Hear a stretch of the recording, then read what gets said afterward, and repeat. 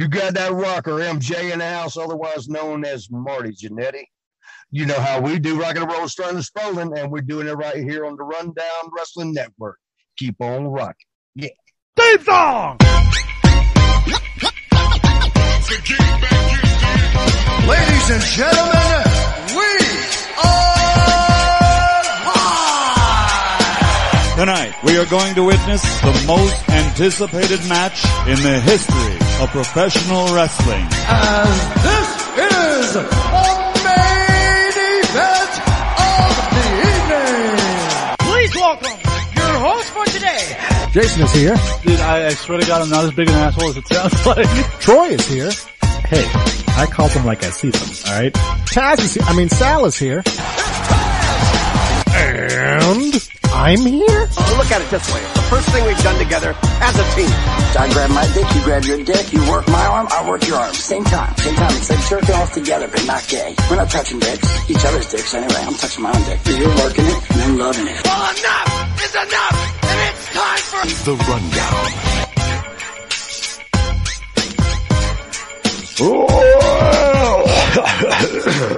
Rundown. Welcome to the Rundown. I'm your host, Troy. Joining me, Adam's here. You have COVID? What the fuck was that? I might. True. How you doing, buddy? Good. Good. Joining us as well, Sal is here. What's going on, guys? How about it? Hey, buddy. And rounding out the crew, Jason is here. This is the most interesting foursome I've ever been a part of. Hell yeah. Hell to the yeah. So we weren't here last week due to headache issues and general malaise. But I was not here due to baseball issues. Yes. You might have been the only. No, I think we all had legitimate excuses except for me. So I'll go with that. But yeah, so we did not record last week. There was a couple of things that happened, but in general, not too much that they needed to tackle right then and there. But we had another week, and we had another couple of big shows. But first, before we get into all of that, Jason. Yes. How's your week been? Been busy. Back to fall baseball now, driving me in. I'm sorry, some surprise you there, Adam? Did you not introduce Sal? No, he did. Okay. Are you okay? Are you hi? Is Adam riddled tonight? That'd be fun. Remember what happened on fucking wrestling this week. Notes. But on top of all of my normal, typical, this shit is, sports stuff is crazy, I am now the parent of a fucking teenager. That's right, Jackson turned 13 Tuesday, so he is now full-blown teenager. So, happy birthday, kiddo. That's crazy. Yeah, it's insane. It's just, I feel old as shit. But, and as an example of how, when I say my shit's crazy, I sat down and thought, and I said, wait a second, so next Monday you have travel basketball tryouts, followed by a baseball game on Tuesday, followed by round 2 of basketball tryouts on Wednesday, followed by a game on Thursday, followed by a day off Friday, followed by a practice on Saturday, followed by a doubleheader on Sunday. This is what my life is now. This is my life now. So you got a teenager in the house. I do. Wait till you have one that drives. Oh, don't even fucking go there. Oh, I'm going there because she's going for her test October 8th. Luck with that. Funny enough, Ginger in the chat saying, still using that baseball excuse, huh?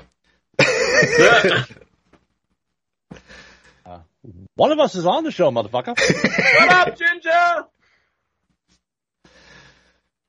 I believe, and correct me if I'm wrong, boys, but I believe Ginger had said he would come back once Trips took over the whole fucking thing. Yes, he said he would come back once. We'll have to hold him to that. No. He said he couldn't watch this shit with Vince in charge anymore, and he wasn't going to be able to talk about wrestling until Trips took over. Yeah. We miss you, Ginger. So, I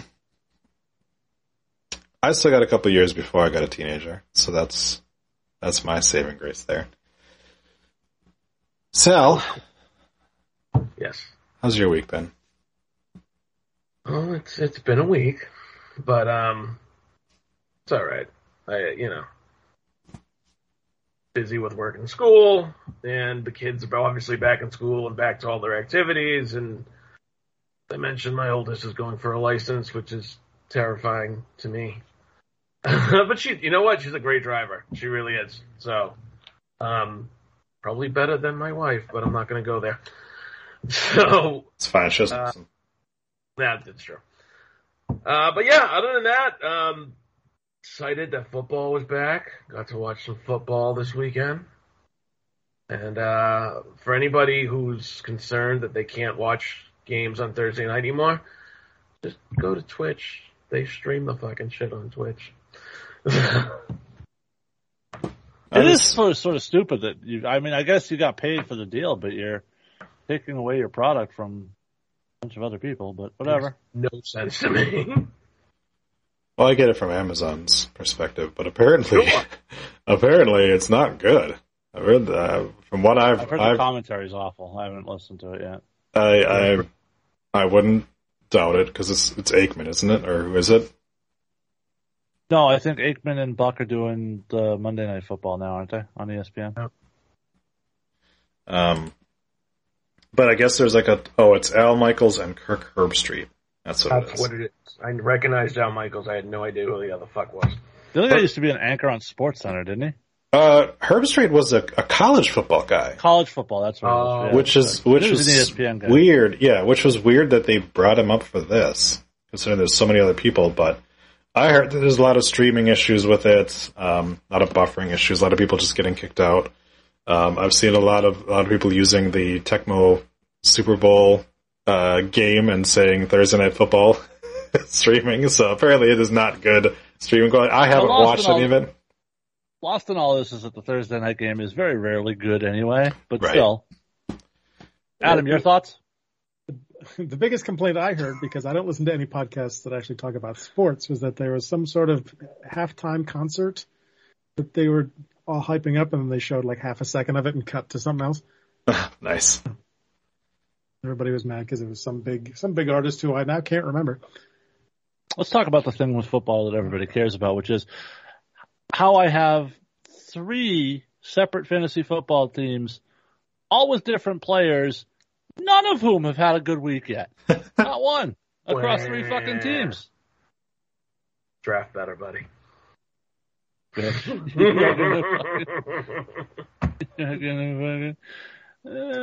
not true. Who was on your team that did good? I'll tell you what. Why don't you win your fantasy baseball matchup and then we'll talk next week, okay? I'm already there. I'm already headed there, man. I think it's like 8-1 right now. That's where I'm beating Troy at 1-2. So. That's right. Troy's in the playoffs. He's like, It happens. I don't get too bent out of shape out of fantasy stuff. But hey, Adam. Yeah. How you doing, buddy? Not bad. How's your week been? I think a couple of weeks. I bought off Facebook an iPod Classic, an 80 gig iPod Classic to put all my fucking music on, so I don't have to pay for iTunes Match, and it doesn't go slow as shit when I run out of fucking gigs on my phone plan. Nice. If you want to feel old as shit, look at the video I just shared on Facebook probably an hour or so ago. It's about these kids using a landline phone, having never seen a landline phone before in their life. Nice. My comment was simply, my bones hurt. Hey, you brought up a landline phone. Tying that in, I watched The Black Phone last week. That's a good movie. I liked it. It was really good. Yeah. Ethan Hawke plays a fucked up character. So can I just be the guy here that makes point the fact that Adam said something about not wanting to appear super old. So his solution was to buy a fucking streaming device that came out in 2001. Yep. I didn't say anything about not wanting to appear old. No. He bought that so he wouldn't have to deal with his music on his phone. Now it's in a nice little classic iPod. I still wish my classic iPod worked, man. It had like 3,000 songs on it. I just use my phone. I just use Spotify, but still. Problem is when you use up all the data on the phone plan, it fucking doesn't work right. Nice. Unlimited data plan. I can't deal with not having unlimited. At this point, they hand out unlimited data like it's candy anyway. But if I go over like 20 gigs, they're like, all right, we're reducing your speed. That's the thing. They say they can, they never do. They do. They definitely do. I've never had it happen. Well. But I have Verizon. I know so. Oh, well, that might be it. Might be different. I have T-Mobile, and they love to butt fuck me. So. Well, T-Mobile has like 4 towers in the country, so you know. T-Mobile merged with Sprint. They took all their towers. Yeah. I had Sprint before. That ain't a fucking compliment there, dude. Yeah. I had Sprint. T-Mobile took over, and I was like, well, that's fucking great. That's not what I wanted to have happen. And then, now I'm just kind of waiting until I can maybe go to something else. So, yeah. AKA go to Verizon. Probably. It's going to be going back to Verizon, which is what I don't want to do. Yeah. Well, and I think the problem is like Verizon runs a lot of deals. This is old man talk for sure. Verizon runs a lot of deals with. And we could go over our insurance plans again if you guys want to do that. I missed out on that conversation the other day. Yeah, I don't like Apple products. And that's like the big thing that Verizon does is like, hey, you come with us and we'll give you a free iPhone. It's like, I don't want that. Like, my wife has an iPhone. She likes it. I don't. I like my Android devices, so. That'd be the only thing I get. And me, if I'm going to like a new provider, I'm going to want a new phone. So. Just the way I am. I've got a Verizon Google Pixel. Offer all the Android phones too. I know that, but they don't offer as many deals on them. That's what I'm looking for. Is like the deals. They just don't. They don't sell as many of them, so they don't put those deals on TV. If you go to the store, they got all the deals. Gotcha. So it's the same principle by which people used to tell you that Macs don't get viruses. Well, no, it's not that they can't get viruses. It's that they're 3% of the market share. So if you're inventing a virus, are you going to invent something that targets 97% of the market or something that targets 3%? So, you know. I did have a sort of an annoying thing happen the other day on my way. So Wednesday morning I wake up, I get dressed, and I go head into my office. And my office is casual. Like, we don't, especially since coming back from the pandemic, it's, jeans, t-shirt, whatever. We don't really have customers come into the building. So, and our new boss is pretty cool about all that stuff.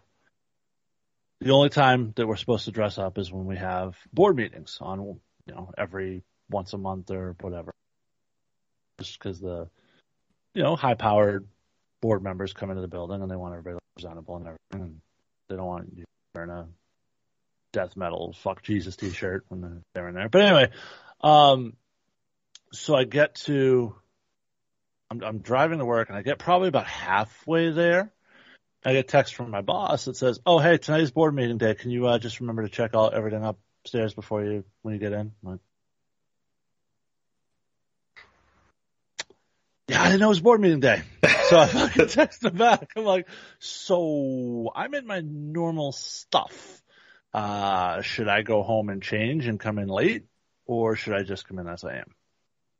And then I get what you always want to get from your boss, which is, up to you. Oh, yeah. Helpful. What the fuck does that mean? That's like when you talk to your wife and you get present her with, hey, I could do this or I could do this. It's up to you. One of those choices is going to get you in fucking serious trouble. Yeah, but follow-up it's a test. question. Which one of these will get me fired? Right. It's a test to see if you make the right choice on your own. This is some wife shit my boss is pulling on me. I was like, you know what? I'm turning the fuck around. I'm going to go home and change. How's There that? you go. He went home and changed, and he was like, fucking guy late for the meeting. No. And I will say this, the other thing I have discovered this past week, past 2 weeks, I guess, since I wasn't here last week, with my son moving to the big field, it's a lot more fucking work to clean up the field after games. Sure it is. Makes sense. Nice. Yeah. I finally managed to finish watching Shining Girls. It's an Apple TV show. I really enjoyed it. I thought it was really good. This needs to be a segment like every week. We need to get this sponsored. Like, what did Troy watch this week? Right? I watch a lot of shows, man. And obviously I watch a lot of shows for my other podcasts I do. But, yeah, this one, I might cover it, but, it was really good. It's got a kind of science fiction twist to it. It's got Elizabeth Moss, as the main character, and I always enjoy her. Right now, I'm sort of sitting because Handmaid's Tale came back, which is a show we watch, but it's getting a little bit too close to reality now, and so it makes it a little bit more difficult to enjoy it. And it is a very depressing show. So, oftentimes, we have to. If we're going to watch an episode of that, we'll be like, all right, we'll watch this, and then afterwards we'll watch like an episode of Little Demon or Rick and Morty or some of that, just to kind of like give a little brevity before bed. But yeah. Welcome, Astro. No, we are not past the bullshitting yet. We didn't start that long ago. We haven't been bullshitting that long. Right. Also, let's you go get KT's to in there, talk too. about wrestling. Speaking of your other projects, your episode that came out today, Dr. Something's Children. Sarkov? Yep. Yeah, that show sounds fucked up. It's a little bit fucked up. Yeah, it's a Netflix show, The Imperfects. It's been out for 3 weeks now, and has been in the top 10, like, streaming each of those 3 weeks. But it's interesting, to say the least, and the main dude in it, Dr. Sarkov, I don't know if on the Marvel movie. It kind of is. It's a little superhero-esque, but I don't know if on the show they're non-binary. They haven't approached that, but the actor is non-binary. So like I tried my hardest to make sure that I didn't like misgender them on the show. But but I was like, boy, I would like it if they could maybe clarify that on the show in the next episode, so I can tell, like, are they playing a person who, what's the pronouns of Dr. Sarkov kind of thing. But no, it was it's an entertaining show, and I wanted to kind of leap into it because it has been up on the top streaming charts so much. So because The Sandman is still out, but it's like getting far enough past on it where I might start losing some opportunities for viewers. Cyberpunk just came out, and I've been enjoying that as well. But that's a problem with Netflix shows. It's like they're bingeable, so they throw the entire season out there. So like trying to to like review episodes of it, it winds up being like by the time I finish up with the show, it's been out for 3 months or something like that. So yeah. Speaking of Netflix shows, and I know a lot of you boys are fans, as am I, of true crime. I think it's called Sins of the Mother. Came out this week on Netflix. It's a sort of documentary series about the Lori Vallow, Chad Daybell situation, if any of you followed that. But it involves doomsday cults and murder and and it's actually recent, so it's worth checking out if you're looking for something to watch. Cool. I saw Dahmer came out as well. Yep, I haven't seen it yet. But yeah, neither have I. But I like Evan Peters, so I'll be interested. I saw a lot of. What's that?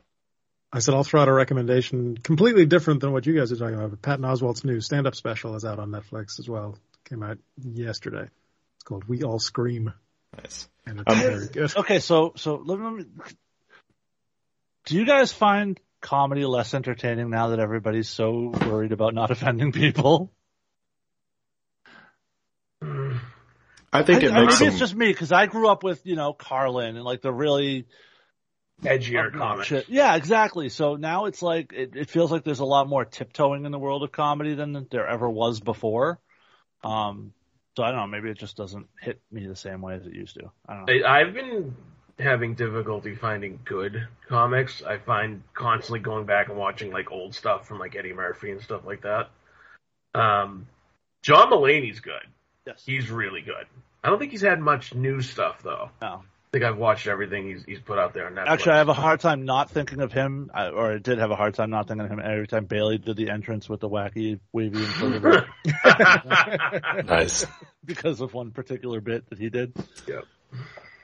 I mean, Bo Burnham, when he came out with his special Inside, I thought that was great. And he will do some of those like edgier joke stuff like that, and he did it in the special too. And I feel like he's one of those ones that hasn't suffered at all for it, but obviously like Dave Chappelle getting attacked left and right kind of thing.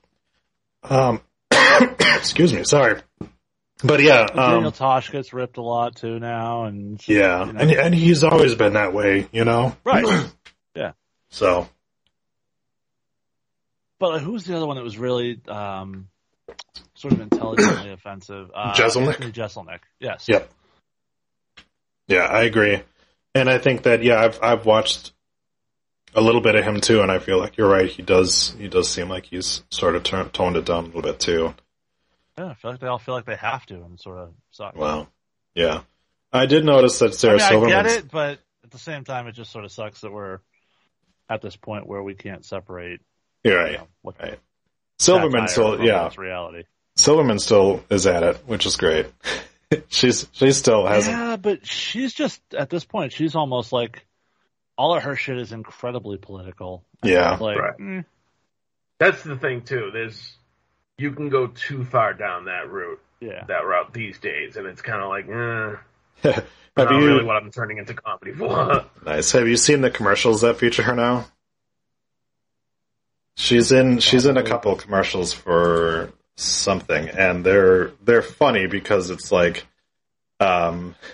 she talks about it's Uber Eats that she's doing commercials for, and they're fucking funny commercials because she's just like she's talking about like I'll have to save up all my money from doing Uber Eats after I get canceled, and you're just like, oh jeez.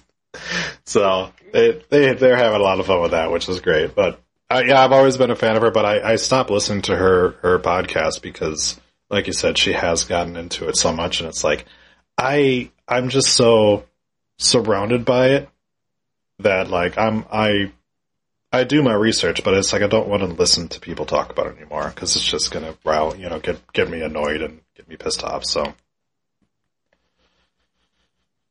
Yeah. And speaking of podcasts, and to bring it all back to the wrestling circles, I don't know if you guys caught it this week. MJF made a lot of the rounds on the podcast tour. He did the wrestling podcast through Barstool. He did Ariel Helwani's show. Both great listens. I would recommend catching segments on both of those as I found them very entertaining. There you go. Did he do Jericho's podcast? Nope. No. I feel like if I listen to that, I'll have this sudden urge to storm the Capitol. So I'm gonna. But you know what? You'll probably be doing it in your brand new MeUndies. Just use promo code. Not a sponsor. Not a sponsor of us. I'm sure they sponsor that type of shit. We're certainly open to discussing it with the fine folks at MeUndies. Of course. Speaking of which, I completely. That's a horrible segue. Go ahead. Well. All of those wrestlers' podcasts, I don't listen to like any of them anymore. Like Stone Cold, I used to listen to. Jericho, I used to listen to, but Jericho did it to himself because I couldn't stand him anymore. Taz doesn't even do the show anymore. And then there was Raven, but Raven. Kevin Nash's is actually. Kevin Nash's. He has a podcast now. Yeah. Yes. Yeah. Click this. It's like click this. Yeah. Yep. So. Okay. Which actually, that's an interesting question as we're just bullshitting a little bit here. If you could pick one wrestler who doesn't have a podcast, Kevin Owens, that you think would make a great podcast, what would it be? Who would it be? Kevin Owens. Okay. Yeah. Sal? Just because it's the first one that comes to mind, Sami Zayn. Oh, no, that would be a terrible podcast. No, I think it would be. Oh, my God. Have you ever listened to anybody tell what Sammy's like when he's not on camera? Well, I would hope he'd still be performing a little bit and playing. I don't know. No, But man, he goes a mile a minute. He is just like, like if he was like doing interviews, fuck no, the person would never talk.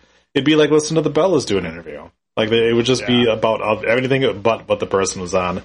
Like he's a great dude, but like that's why I said like Owens would be really good. Sorry, Adam, I didn't give you a chance to answer on that.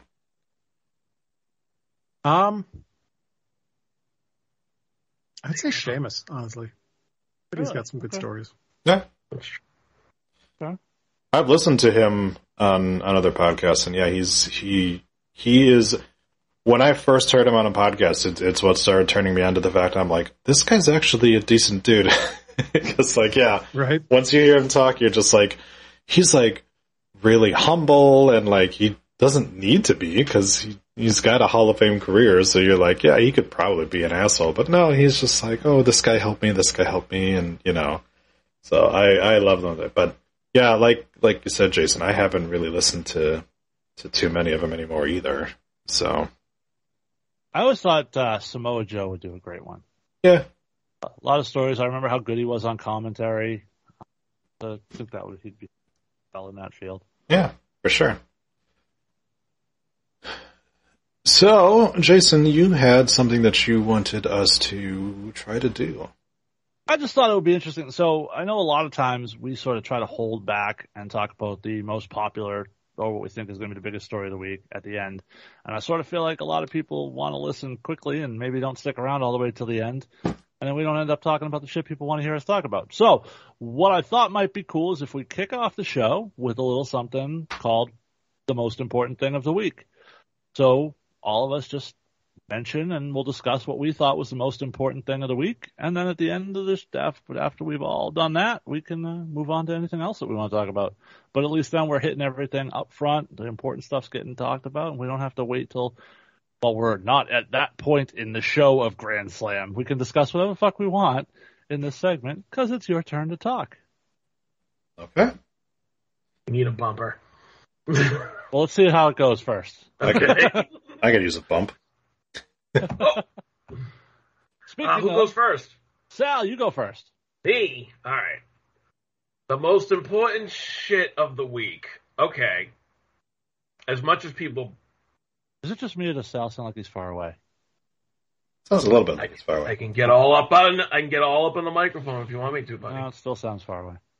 To me, the most important shit of the week was booking Logan Paul versus Roman Reigns at Crown Jewel. Okay, see, I wouldn't have expected that to be anyone's option, but go for it. I mean, kind of perfect position for Logan Paul. I know a lot of people are critical of it, like, oh my God, he's getting a title shot, but this is in Saudi Arabia, so we know it's not going to be canon. And it's going to bring a lot of eyes to that show. So I'm actually really intrigued to see how they play it out. And you know what? Logan Paul's actually been kind of impressive in the ring, surprisingly, for a guy who's only had 2 matches. And I think Roman's going to get a great match out of him. Plus, it could set up Logan Paul turning heel if he gets beat clean in the middle, which I'm all for. This is, but you just brought up what the biggest problem with this is. He doesn't have to turn heel. Did you hear the fucking reaction? That's he true, is too. A heel. That's Nobody true, likes him. Nobody will cheer for him. He is just heel lean all into the it. way Just through, go with it. Which takes this match and takes all the interest. With Drew McIntyre, you had the built-in emotion of, for American fans, he's the face. He's easy to get behind. People wanted him to win. But then add in that atmosphere. Yeah, at Clash at the Castle with all of his country folk who want him to win the title in front of them. And you have none of that with Logan Paul. You have 2 guys who everybody hates wrestling. So why do you want to watch that? I hear that. Although I question how many people actually hate Roman at this point, especially internationally. Still a few. Sure.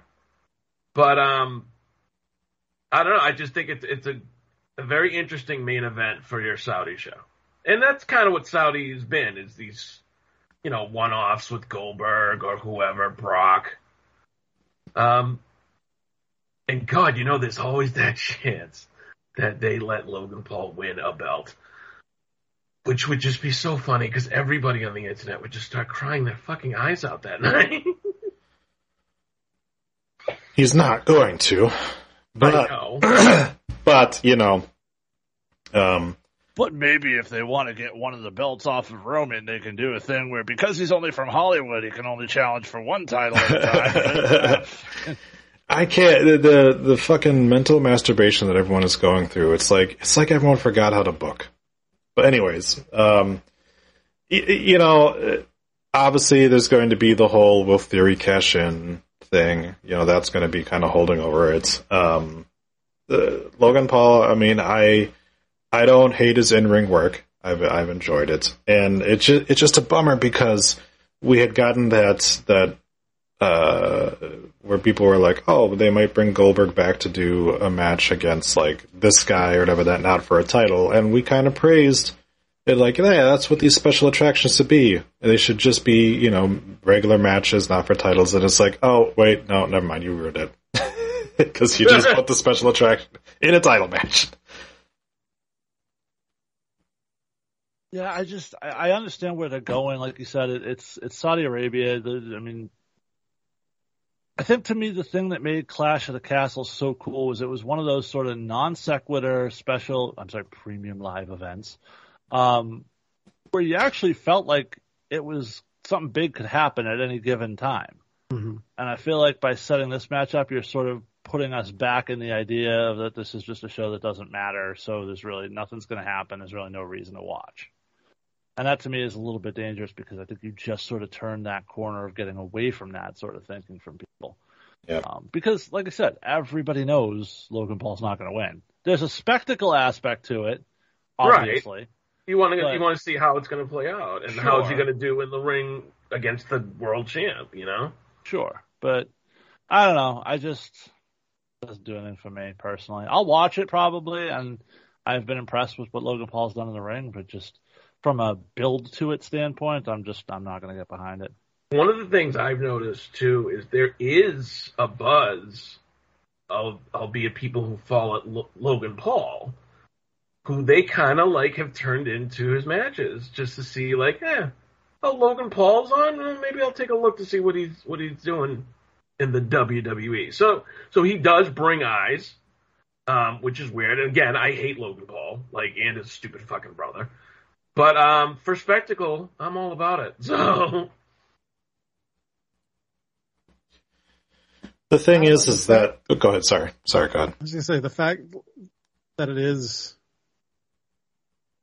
such an obvious outcome.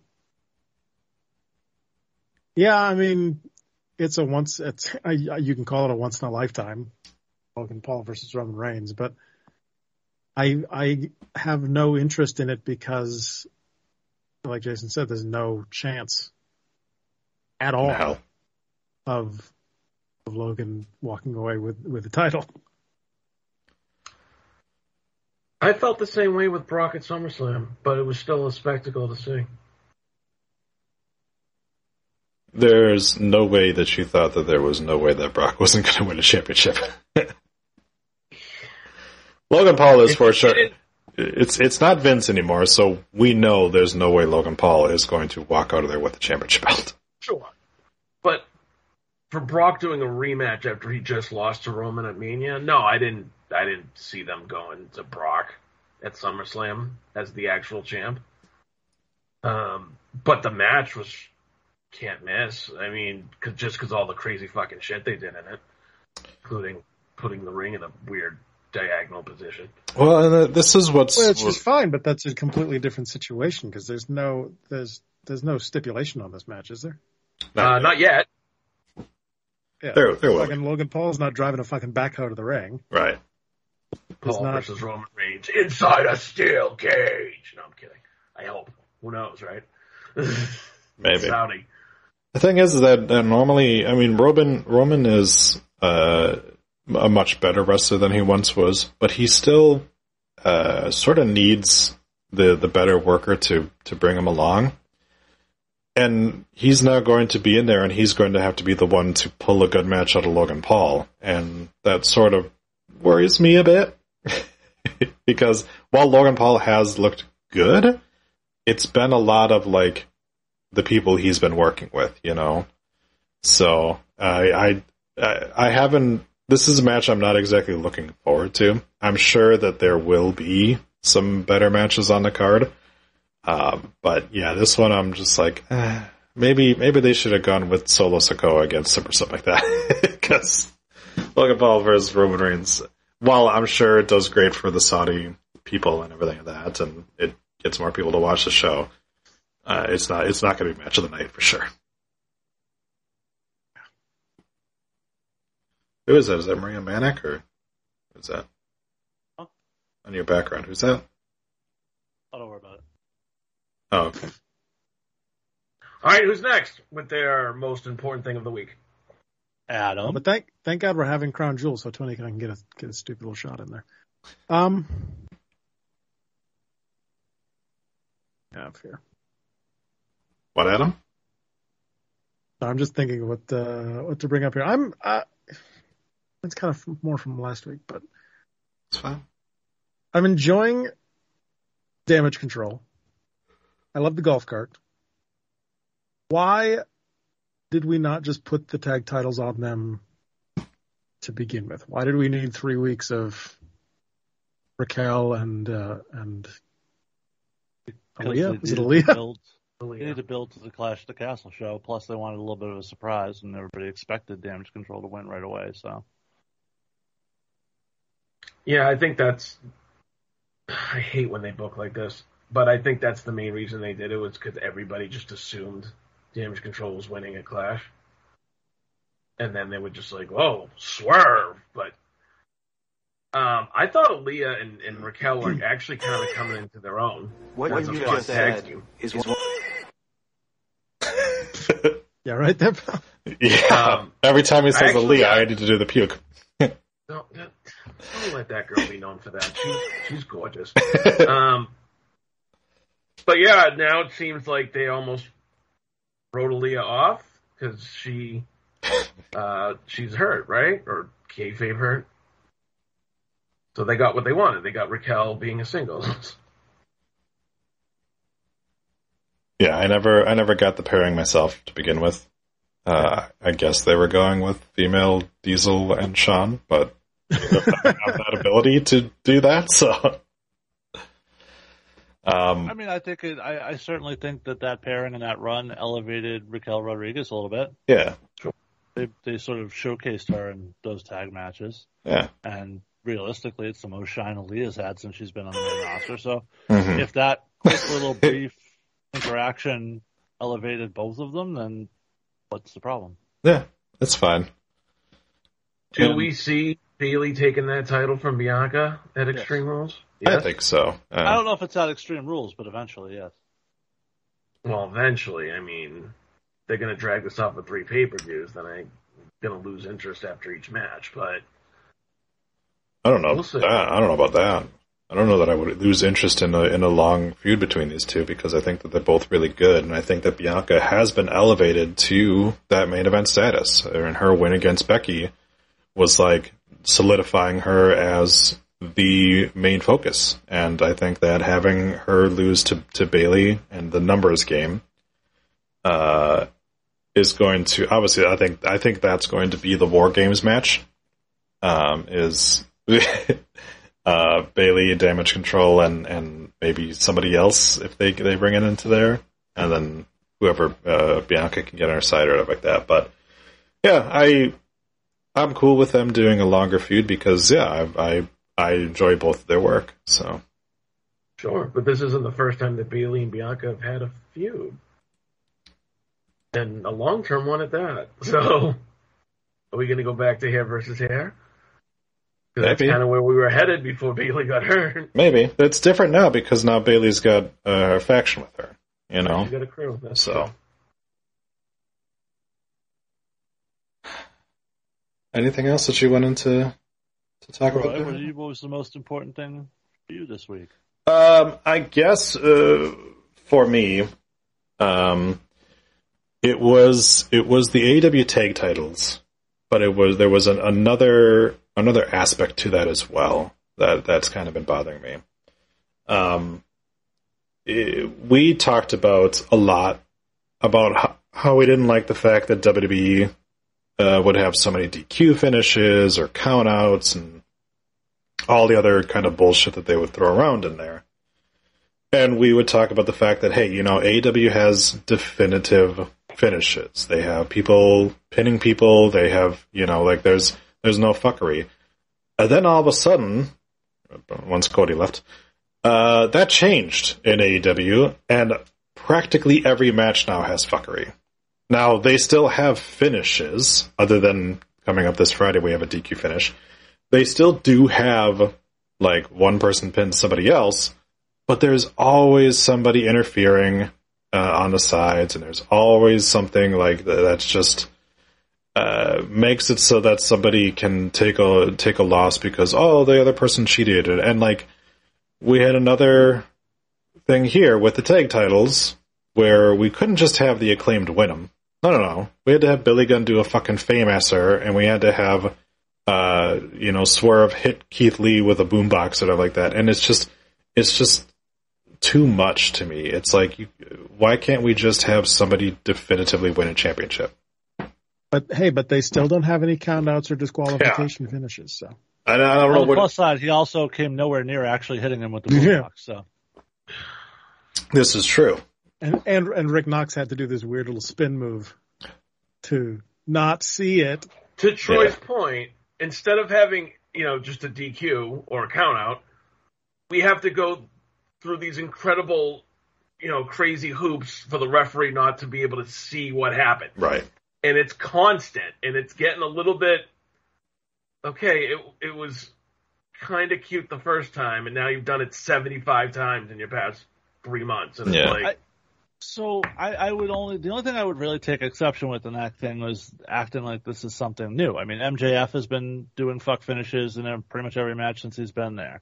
Not just him. It's been Britt Baker's had a lot of those too. It's been a thing since before Cody. It's been a thing since the company's been. It's been their way of avoiding having to do the DQs and still by their thought process keep guys strong. Sure, but now it's getting more outlandish. Instead of just having Pac hit somebody with the hammer that rings the bell that nobody could see him do, which is fine because I actually like the camera work they did on that. Instead, we have Billy Gunn doing a full moveset, while Rick Knox is ow, my eye, something in my eye. I just feel like it's. I think it's more. Yeah. The ways to do it more subtly,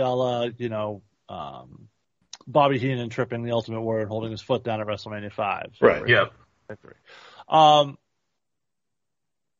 I see the case that it's sort of getting to the point of being too overbooking, but at the same time, like I said, at least you're getting a winner.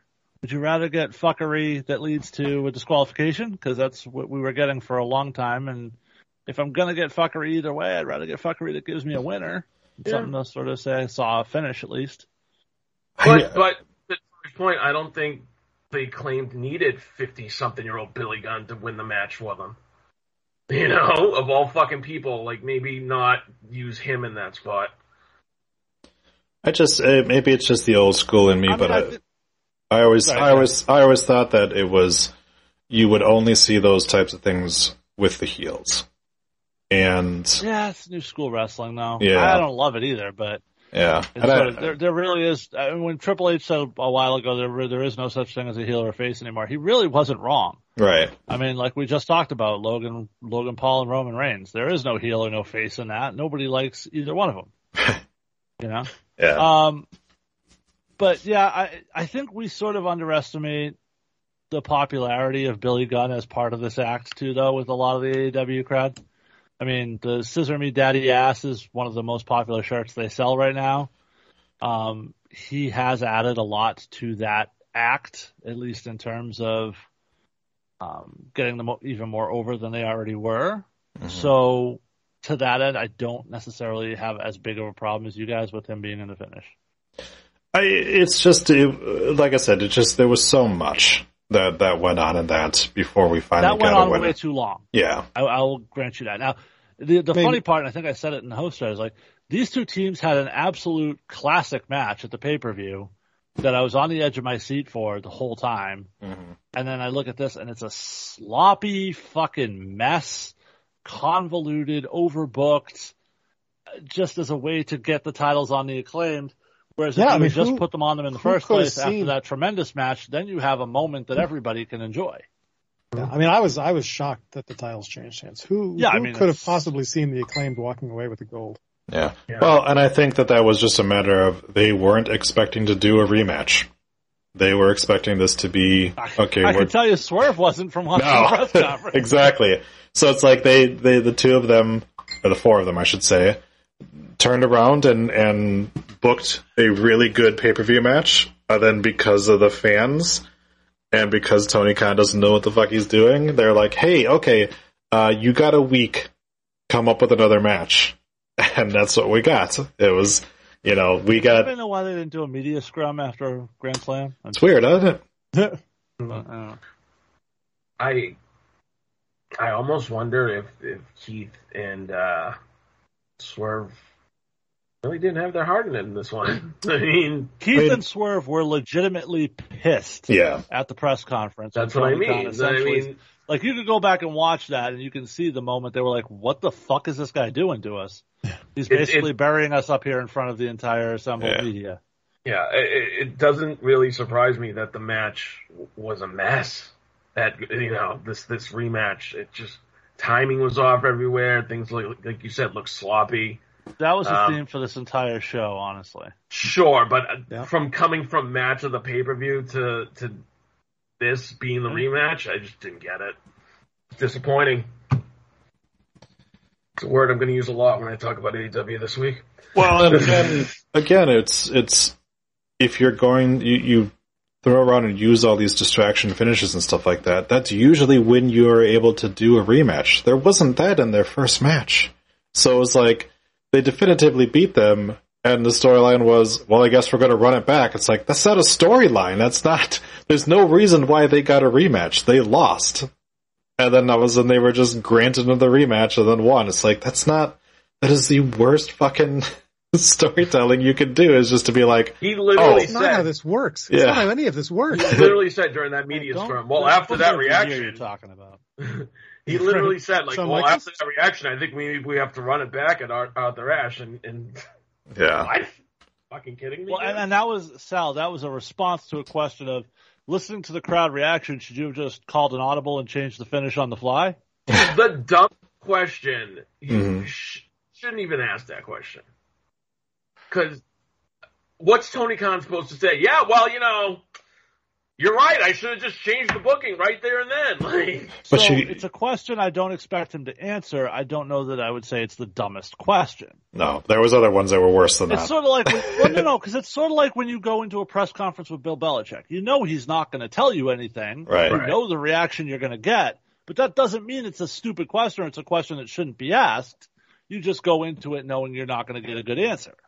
Also, This is what happens when the only people you invite to these media scrums are the people that'll suck your dick, and not actually journalists who know how to do their job. Because it'll be like, Billy with shootfartwrestling.com. What's your question? That's the shit. Is like you're not getting actual people that know what the fuck they're doing, so they're going to ask things like, "We really like Max Caster. Why didn't she put the title on him?" Like, that's the stuff you get. I think we're going to have to put the title on him in 2 weeks at Arthur Ashe. That's the thing. You're right. You can ask those questions. Tony Khan doesn't know how to answer them because he's a fucking idiot. He's a deer in the headlights idiot when he gets asked shit like that. and he gives shit away without realizing he's giving shit away. Speaking of Tony Khan, maybe not. Jason, what's your important thing of the week? Okay, so I'm going to do something a little different than I guess what everyone else did. To me, my most important thing of the week was the announcement we got this week that for the first time in a long time, Survivor Series is going to be real interesting this year because gone is brand supremacy. Gone necessarily is the 5-on-5 tag matches that serve no purpose. And they are going to usher in a new era WWE for Survivor Series, which is War Games. They are bringing the concept up from NXT to the main roster, which is exciting and interesting to me for a whole lot of reasons, not the least of which is it looked great in NXT. Now add the WWE's higher level production to that, and I think it's going to be fantastic. I love the concept. I love the way WWE sort of put their own spin on it. And I'm very, very excited to see what they do with this. And for me, a pay-per-view that I would normally be like, we just got to get through it to get to the Royal Rumble. Now I find myself super interested in, and I think this is a big win in terms of the perception of this announcement. Yeah. Not to mention, we've said it before. You book the gimmick when the feud calls for it, not the other way around. And you literally have, at least for the men, you've got a stable of dudes, the Bloodline, where you're like, well, they have to be in War Games, right? Because that is the feud that needs it. And you got Bayley and her chicks, and you're like, yep, that makes sense for them to do that too. It's not going to be thrown together shit or anything like that. It is pretty impressive that in his first year of booking Survivor Series, Triple H has found a way to very simply, but very much so, make it interesting again. Because you know he was one of those guys who was just like, this makes no sense. Drew McIntyre was on Raw 2 weeks ago. Why does he care if SmackDown wins? Yeah, brand supremacy was always the dumbest thing they ever came up with. But the potential for the Bloodline versus, you get like Riddle, McIntyre, the Prophets, like whoever you want to get on the other side, they're going to make it work and it's going to be amazing. Madcap Moss.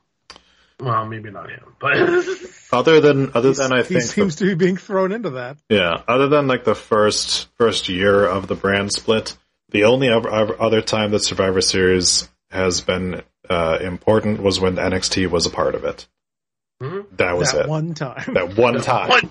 And it made total sense. And the storyline was there and everything like that. Like that was awesome.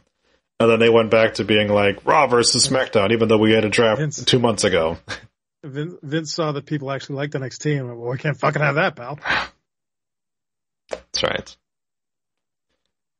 Yeah, I'm down for it. Obviously, it's a bummer that we don't get anyone screaming War Games, but yeah, it's. Oh, I can do it. Triple H will scream it. I'm free. Yeah, there you go. If you had to pick 5 to go against Bayley's group, and we'll assume she'll get like Nikki and Doudrop to like join up with her that night, who are the 5 you're picking to go against? I wouldn't put Nikki and Doudrop. I would put Toxic Attraction with them. Yeah. Okay. Sure. I haven't figured out if they're on the main roster or not, because they were once again on NXT in a full match, so. I mean, Solo Sikoa's on both shows and then had to relinquish the title. I think bringing them up, or bringing them back into SmackDown to have them do a job was not necessarily the best way to present them. Right. Group new act, but whatever. Yeah. I think the obvious is Bianca, Alexa, and Asuka, because they've already sort of started that. Then you can add Raquel and Aaliyah if you want to. I would prefer that to be the spot that we reintroduce Sasha and Naomi, and let's get them. Yeah, that would actually make that match so anticipated. That would be really good. Yeah. Sure. And then you can set up, obviously, the tag team situation where they're on the other side from Io and Dakota. So. Yeah, I don't know that I can come up with a better group than that, honestly. And Asuka and Io yet again facing off against each other.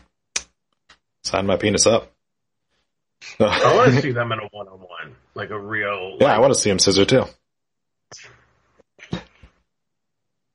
I just wish I could get tickets to SummerSlam, to Survivor Series. Oh, see, now you want tickets. Yes, because now it's interesting. Yeah, when it was Brand Supremacy, you couldn't give a shit. Which is what I don't understand, why they didn't recognize that. Like, Vince had it in his fucking skull that he had to do Raw versus SmackDown. Why? Nobody fucking cared. Vince did. Yeah. I guess. So Vince thought it mattered to people. Like you said, it doesn't when they were just on the other show 3 weeks prior. Right. Yeah. And also, it doesn't make much sense this year anyway because of all the unified titles that we've got. Not to mention, shows. Not to mention the same guy runs both shows. Right. Once you got rid of the brand specific GMs, there was no point for brand supremacy anymore because you didn't have then like the face. You didn't have Stephanie going against Eric Bischoff. So what was the fucking point? You had Adam Pearce going, all right, I guess I'm going to put my red team against my blue team now. Like, that was all it was. Same thing with the weird, draft trades. It's just you can't do that when you only have one guy who's doing the draft for both shows. That's why they had to introduce, the network people that were pulling things. That was so fucking forced. They had the Fox robot there from the NFL thing. Yeah, they also had a guy in a YMCA outfit. Let's go to the war room for Fox. Mm-hmm. Oh, God, yeah. The robot was in there. It was nowhere near as funny as when, what was it, Belichick during the NFL draft when they did it remote that year, just had his dog on the screen. Yes. Yeah. When they did the remote one, wasn't there one of the coaches that took a shit in the middle of it? I think too. My God. He was on the toilet with the door open during one of the things, and they had they moved the camera off of it a little bit. God, I miss that shit. Literally. Yeah. You just hear from across the room, "We're taking McCarthy." Celebratory flush. Shout out to the masshole. So I have another thing that happened this week that probably is the first time this thing has happened for me here. There was a lot of stuff Triple H did this week that I disagreed with. Oh, okay. Interesting. Is this the first time for you that he's gone in a direction you didn't like? I don't think he had a great week. No, NXT existed before. Let's just say let's go there. Starting first and foremost with the fact that we mentioned Solo Sikoa won the title on 2 weeks ago on NXT, the North American title. Mm-hmm.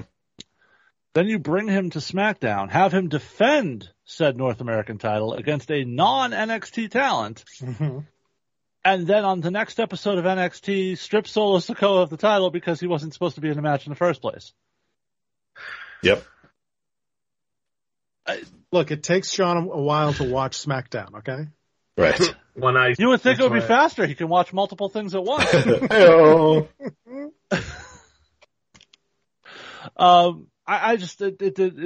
It was very stupid and convoluted to me, and something we haven't seen from him yet.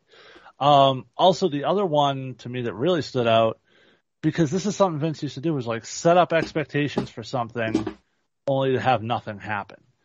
And when they decided not to have Seth and Lashley as the main event and to end the show with Alexa versus Bayley, and God love Alexa, but did that match really deserve a main event slot on Raw? So I'm watching it and I'm like, okay, this has got to be Becky's coming back, or this is Sasha and Naomi coming back. Something's going to happen. That's the only reason you do this as the main event, because there's something that's going to happen after it that's going to be an oh shit moment. And nothing. And it just sort of left the show ending flat for me. Whereas I think ending it with Seth and Lashley, you get a big main event, big fight feel, a match that we didn't really know which way it was going to go for a title. And I don't understand why you book it the way you did. Yeah.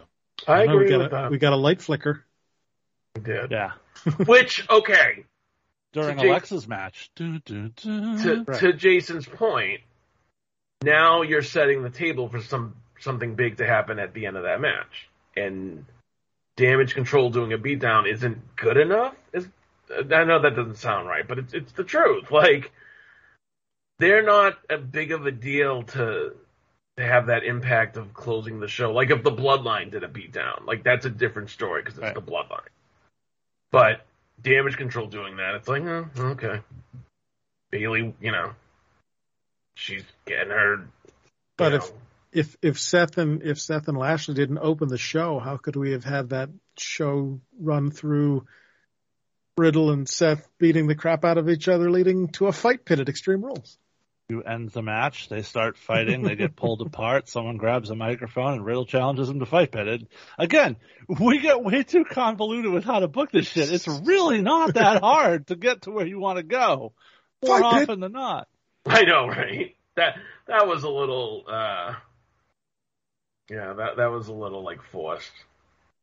What do you want? I want to fight you in Fight Pit, bro. Fight Your Pit. mother's a whore.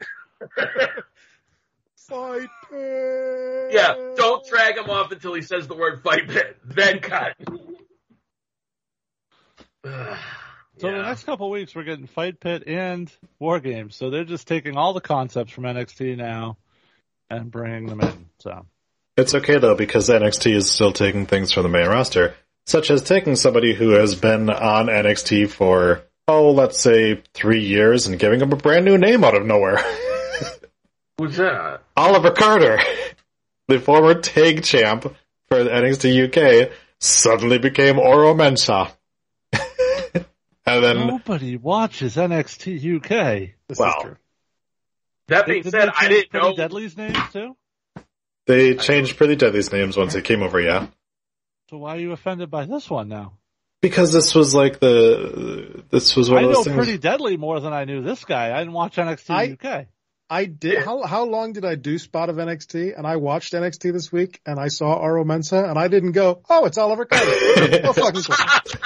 I mean, that's a bummer, but I mean, if you watch NXT UK, obviously you know Oliver Carter. He was one of the tag team champions before his partner blew out his ACL. But Ben Carter debut on NXT UK and then just become Nathan Frazier out of nowhere? No, he was Nathan Frazier as soon as he debuted on NXT UK. Anyway, it's not on NXT UK as Ben Carter. It's not the first time NXT has changed someone's name after we've already been introduced to him.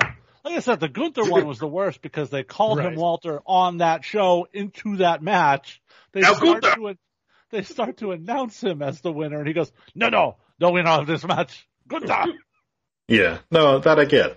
I was just saying that, like, if anyone thought that was, like, just a Vince thing, changing people's names, it's not. Now, taking away people's names, or half of their names. Those are the ones, when they're on, when they don't move, if they move to a different show or a different brand, you want to repackage them, I'm fine with that. It's when you take them on a show they've been on and change their fucking names on that show, that's when it's a little weird. Speaking of packaging and repackaging, so Joe Gacy's group, they're called Schism? Yep. Okay. But his two, lackeys there. The lackeys are the Dyad, yep. Okay. Were they the Dyad on TV? Yes. Yeah. Because I seem to remember them being... grizzled young vets? Yeah, grizzled young vets, and never being on TV as the Dyad. They were once they got their new names. It's like when Midian joined the fucking ministry. And he was Naked Midian? No. No, he was Phineas Godwin and then became Midian.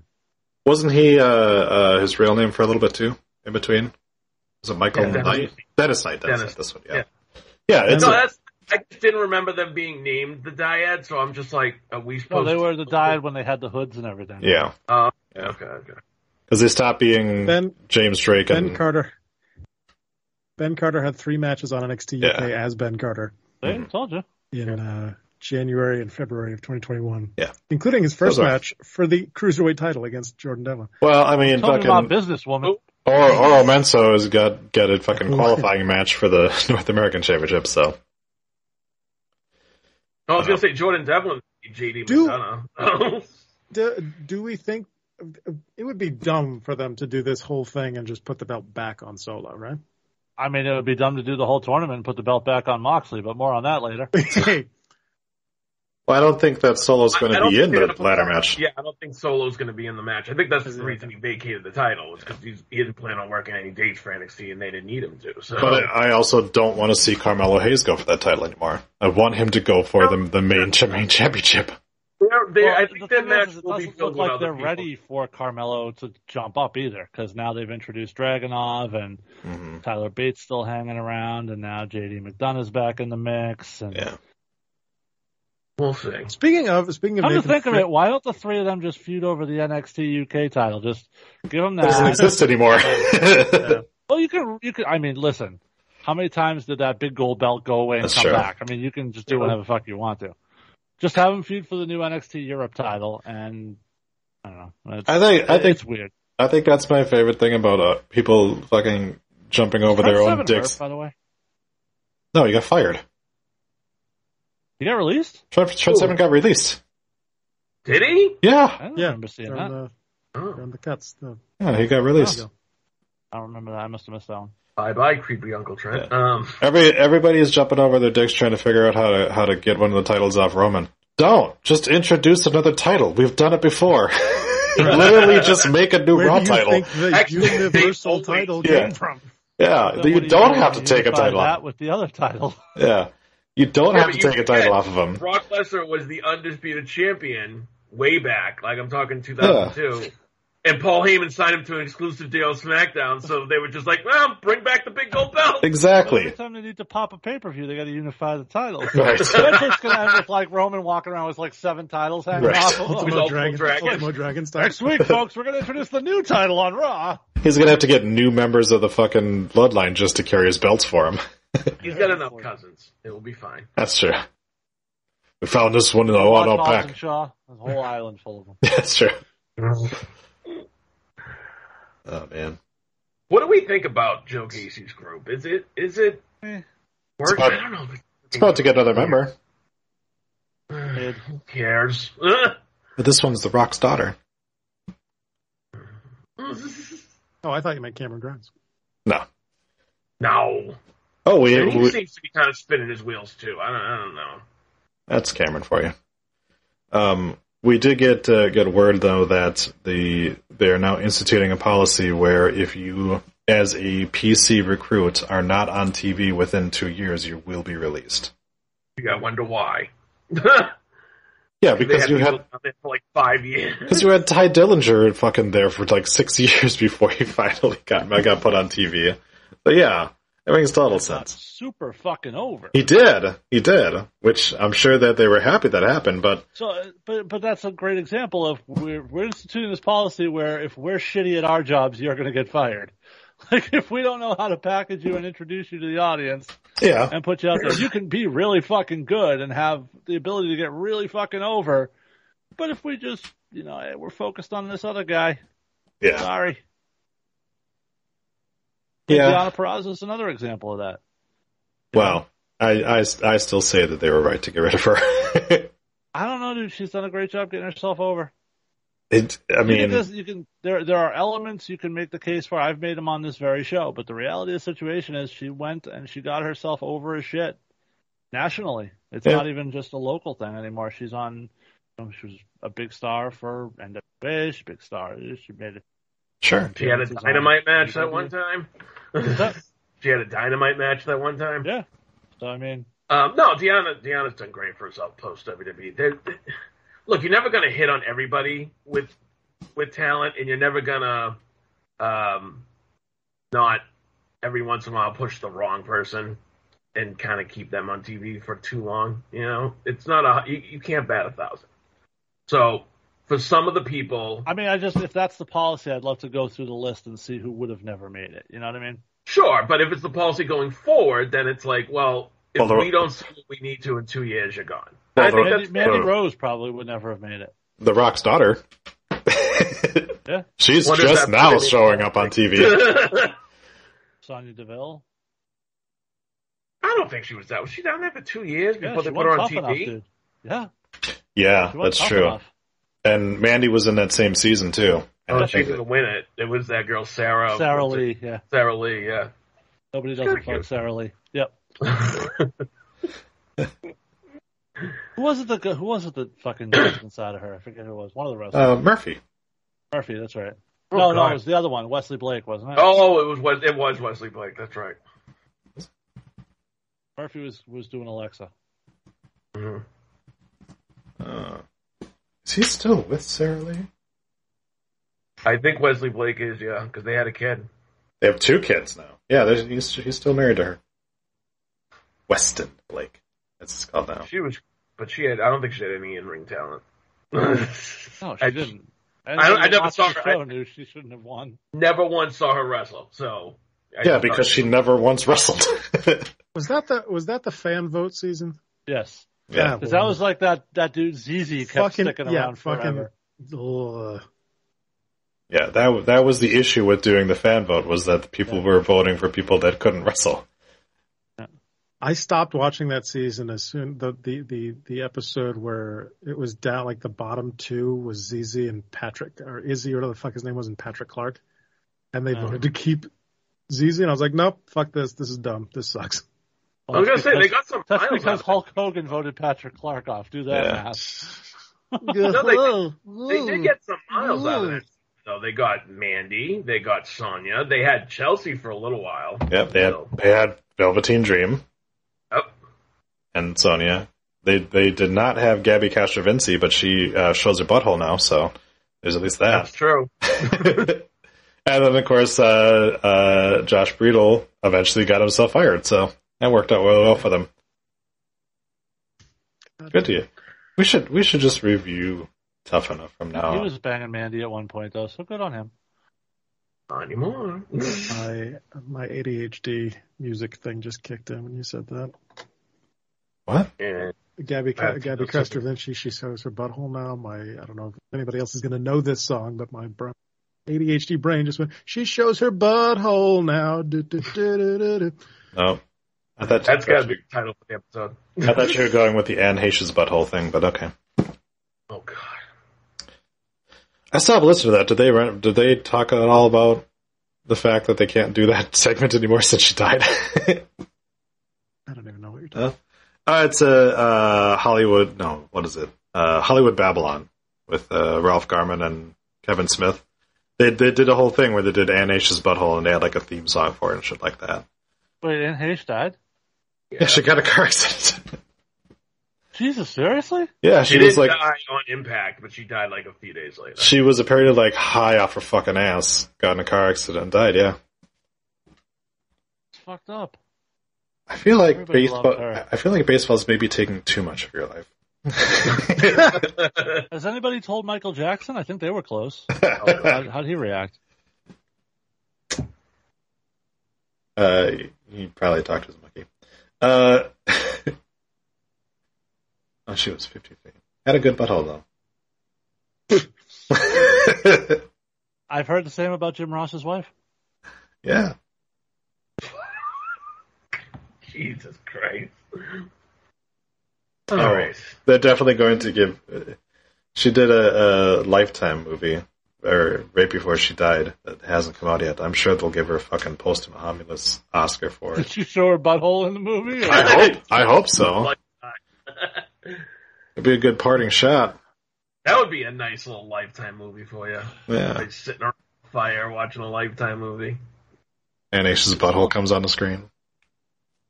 They still found traces of Portia de Rossi on her. Oh. Hey. So, let's talk about one of the worst title reigns in history. Yeah. ROH. Well, are you talking about there's a lot of people that fit that description. Are you talking about my note here from Dynamite that says "fuck Claudio"? I guess. One of them. We boasted about he's a world champion now because he won That's the only reason they put the title on him. They never gave a shit about that title or having him on it. It was just their way of fucking taking a shot at WWE and say, oh, look, he comes here and he's immediately a world champion. Meanwhile, it's never been considered a world championship. It's always been the Ring of Honor championship to the point that the fucking belt doesn't even say world champion on it. That's true. Sure. But now all of a sudden we're supposed to take it seriously because Claudio has it. And then let's run through, Troy, because I'm sure I know you well enough to know that you have it ready. Yep. Let's run through the illustrious list of title defenses that Claudio had during this amazing World Championship run that they gave him. So he beat Wheeler Yuta, I think. No, he didn't. What are you you already fucked it up. Wheeler Yuta is the TV champ. No, the pure champion. Sorry. No, he was. He lost that shit too. Yes, he lost that shit too. Daniel Garcia. So Claudio beats Jonathan Gresham at ROH Death Before Dishonor. To win the championship. Has Gresham been released yet? Do we know? No, he's still being held hostage. Then Cage Match says it's been known as the Ring of Honor World Championship since May 17th, 2003. Somebody's saying it doesn't mean it's what it's universally acknowledged as. Yeah. Yeah, that's probably correct. How many indie companies say they have a world champion? I'm sure you have announced people as the APW World Champion or something like that before. Anyways, so at AEW Battle of the Belts 3, Claudio Castagnoli beats Konosuke Takeshita. Then at Rampage, he beats Dustin Rhodes. On Dark, he beats Which is a shame because that was Dustin Rhodes' chance to win a world title. And then at Dark, he beats Ari Daivari. Yeah, that tells you all you need to know about how they valued this title. That title was defended on Dark. Yeah. And then you know what? I was perfectly fine with him doing these matches against people like Daivari. I'll tell you what. Whatever. I'll tell you what, Sal, before you're going to say what you're about to say. The next time Braun Breaker shows up on WWE Main Event to defend the NXT title, then it's comparable. But it was the special episode of Dark that was right before the pay-per-view. Right, yeah. No, what I mean was, if you wanted to have Claudio have this title, I was fine with it. But you gave it like 6 weeks and then you gave it to Jericho. Because Jericho went, I haven't been champion in a while, Tony. Let's put a belt on me. Yeah. 60 days. Fucking actually. All-Atlantic title.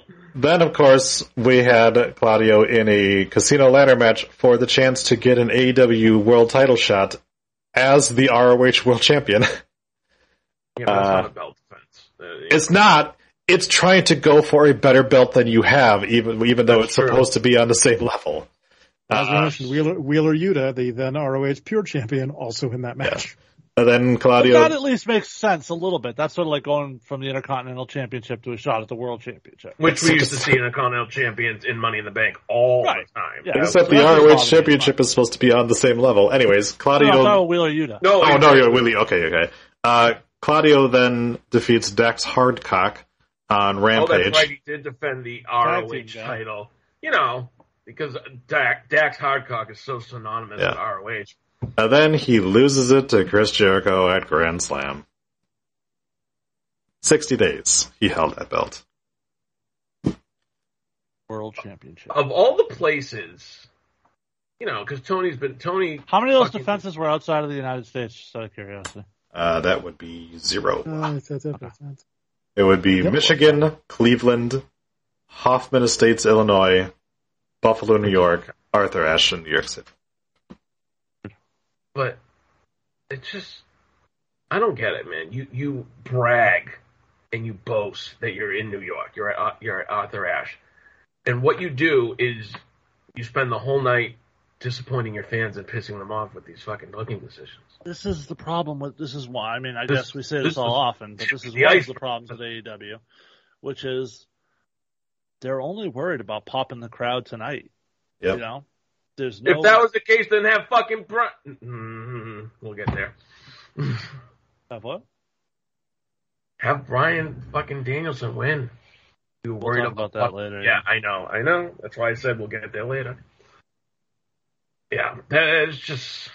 Who fucking cares, Jericho? Now Jericho's going to go around being like, I'm an 8-time world champion. That's the whole point of this. Yeah. So, he's going to talk about how he's the ROH, not wrestling champion, but sports entertainer champion.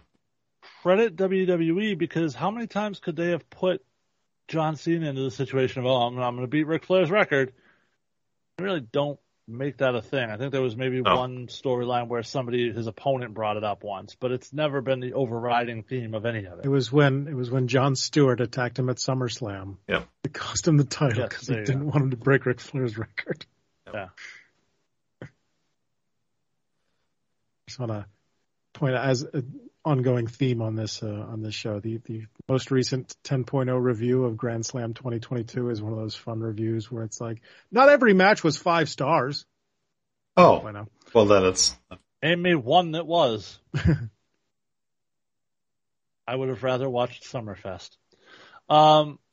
Hey.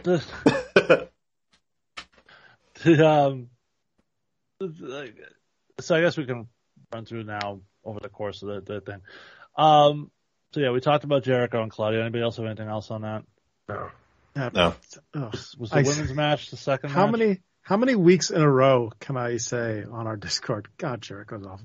Yeah. Also, at this point, Jericho does the same match. Does anybody else have anything else on that? Nope. Here's 4 other things. Wait, I didn't say nope. You moved on before I could say anything. No, Sal said no, and Troy Sugar said no. Because it just popped in my head. Jericho does the same match every time now.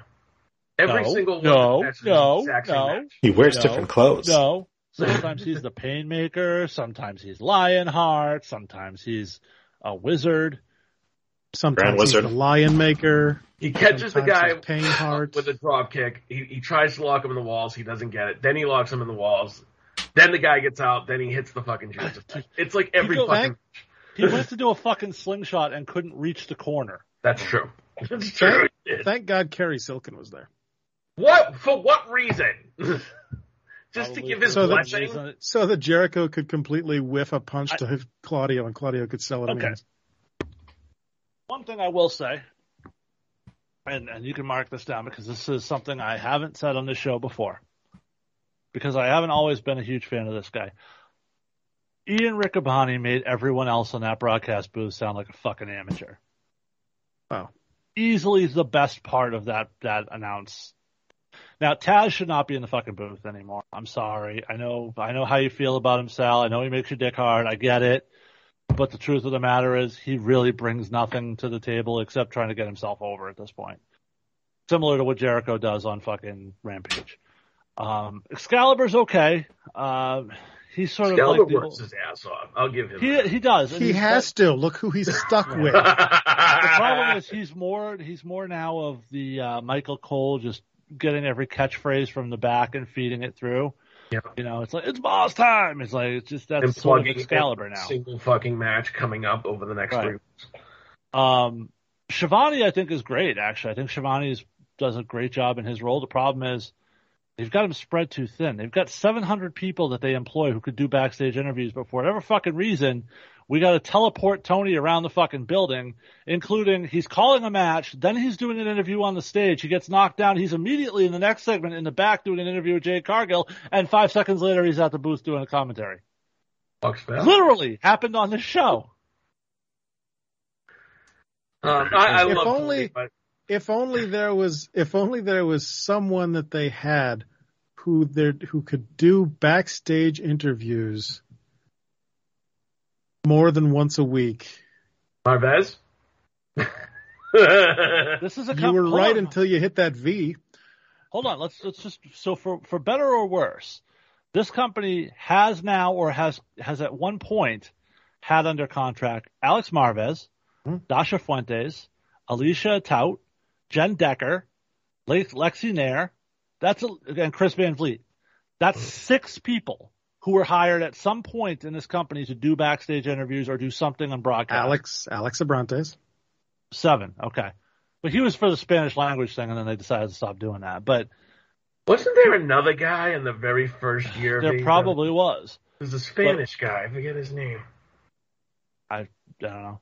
There was a guy that was there with Golden Boy once. Oh, that's who I'm thinking of. Okay. Yeah, no, that wasn't a regular thing. But that's at least 7 names of people that they've had for this job, but they keep sending Tony back there. I mean, does cut the shit Lexi not sound good enough? Is that the fucking problem? It has to be cut the shit Tony. I mean, they use Lexi on Rampage, but definitely not on Dynamite. They're afraid to go to anybody but Tony on Dynamite. You could make the case that you want Tony to do the Britt Baker segments because you could say Britt Baker has demanded Tony as her personal interviewer. Sure. Okay, fine. I can get with that. That's actually sort of feeds into her character too. And I think her and Tony are actually pretty good together on camera. Short of that, this is stupid. I ask again, what are they paying Mark Henry for? To go, but that's enough talking. It's time for the main event. They are paying once a week. They are paying Mark Henry just so they can say that they pay him and WWE doesn't. That's it. Do we know if Captain Insano actually appeared on Rampage? That was the rumor. I was supposed to. I don't believe so. Okay. Somebody else did, though. Muda did. What oh, well, there you spoiled it. So the worst thing is the person who they're paying the most to do the job not even really there anymore. And when he is there, he doesn't sound like he wants to be. And that's good old Jim Ross. At this point, dude, just give him some Jim Ross, who's sometimes there at 8 o'clock, sometimes doesn't wander in until 9 o'clock. I thought they were doing something like they used to do on Nitro, where Jim Ross would just do the second hour. But you're right. Sometimes he's just there at 8. He just shows up. But, I mean, he sounds like he doesn't want to be there. So just give him a Lifetime Achievement Award and send him on his way. Like, seriously. Who's there doing pretty much fuck all nothing that's pretty damn good as an announcer? Samoa Joe. Well, they don't want to do that because they know that means that, I guess WWE was right. I guess he isn't able to be a full-time wrestler anymore. The fact that he only wrestles like once every 8 months. That just disappears in between, yeah. He's got a title, I think. Christopher Daniels, I think, would be great in that role if they gave him a shot at it. He's suspended right now. Well, no, I hear that I don't know, the people who were not directly involved have been reinstated. Yeah. Like Pat Buck. Which I guess, so we've sort of segued into it, I guess. The rumor making the rounds today is that CM Punk is done with AEW, whether it ends up just being a long-term suspension or a situation where they just flat out release him. Either way, he's now taken his ball and gone home from 2 separate companies. But shocking. But it was definitely WWE's fault, so. I love that. Okay. Back in 2011 is a different story than right in 2022 when he blatantly was like, no, fuck you, Tony, shut up. I'm hoping they're waiting till his birthday to officially send him a paper just so there's another fucking thing to bitch about. I was having this conversation yesterday. Somebody was arguing with me that there was no way Tony Khan, after spending all that money, would side with the Elite over Punk. And I was like, no. You don't understand. The decision is not in his hands. Punk will just go home. He don't give a fuck. He will break his contract. He'll fucking sue Tony Khan. He'll never show up there again. So I'm just waiting for Kenny and the Bucks to come back because they're obviously going to be reinstated soon enough. Although I wonder if there's pending lawsuits between the Bucks and there Punk, is. And there is. And you also gotta wonder what the relationship now with those sides and Tony Khan is, knowing that Tony Khan sat next to him the whole time during that and said nothing. In fact, was nodding his head in agreement at several points. So we haven't seen a lot of Hangman Page either since then. Little spoiler alert for Friday. Not until Friday. Until Friday. And he was in the tournament, the championship tournament, obviously, but he certainly hasn't been a focal point. And obviously, what happens Friday changes that a little bit. But again, that's another one of those. I don't want to get too spoilery. Never mind. Go ahead. So all the people that love to talk about how many it's Rampage. Who cares? Yeah. All the people that love to talk about how many NXT champions are no longer with WWE. Talk about how 20% of your AEW World champions are no longer with the company. Because you've only had 5 and one of them's gone. Let's talk about how many AEW originals were on the show. Oh, yeah. Like 4. It was like 3 or 4. Yeah. Well, fucking Pac was there, and so was Orange Cassidy. Pac is not an AEW original. He was there when the company started. That's not what we're talking about. Not what that means. So That's not what that means. Pac was there when Adrian Neville was on. Yeah. Was on the show. Characters created Cassidy. and developed by AEW Yeah. at the national level. So Cassidy, Yes. the Acclaimed, Yep, There's three. and Britt Baker. Guns, Nope, Britt Baker. Jamie Hayter. Jamie Hayter, Britt Baker. But they didn't wrestle, is what Oh, it yeah, was. Jamie Hayter didn't wrestle. No, it was of the people that wrestled. It was Britt Baker, Orange Cassidy, and the Acclaimed were the only 4 people that have never stepped foot in a WWE ring. Everybody else. Well, I mean, Britt Baker has, if you want to be technical. Well, yeah, true. Sorry, that were never fully under contract and developed by them and shit like that. Right. Speaking of, there was one other person that didn't work a match, but was a former WWE superstar, and that was Saraya. Well, can we just talk about the women's match before we get to that? I don't really want to, but go ahead. I actually thought, all things considered, this was the most entertaining match on the show, for me at least. Favorite part was Britt Baker getting her face smashed in. So, people are killing Athena for that. That's not really Athena's fault. No, you turn your head to the side, dude. No, it has nothing to do with that even. If you look at the way that move is set up, the person on the back has to hold position. Mm-hmm. Britt Baker lets go and starts falling sideways when Athena's going to drop. So Britt Baker didn't hold her position like she was supposed to. Britt Baker botched? That may be completely accidental. No, it may not have been a botch. I mean, accidents happen. People get sweaty, you slip, it happens. But it's not really Athena's fault. Athena executed the move as she was supposed to. So I think it's unfair that she's getting some of the shit she's getting online. But I enjoyed the match. I did too. I thought Tony looked great. Tony Storm, not Khan. He never looks great. He always looks scared.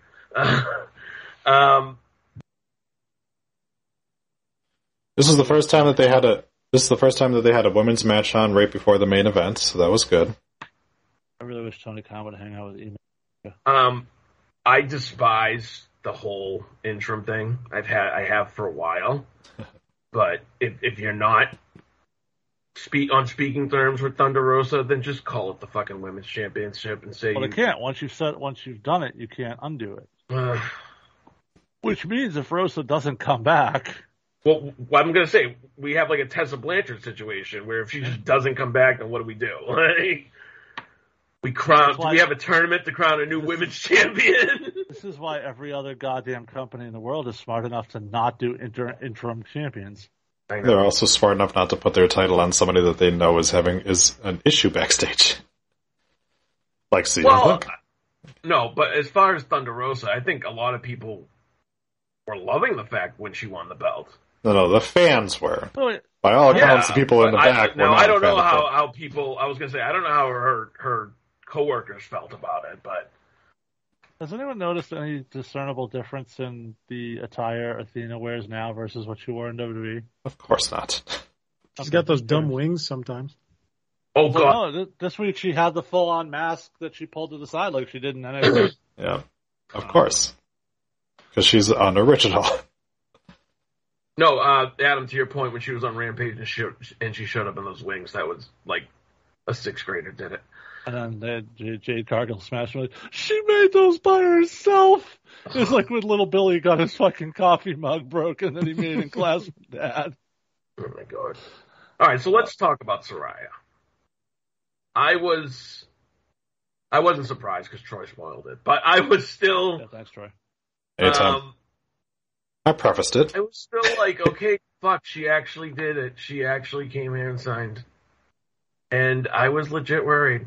Because everyone should be. Yes, everyone should be. I mean, like, that was my reaction, was concern for this girl's well-being, because all I can think about is, like, draws.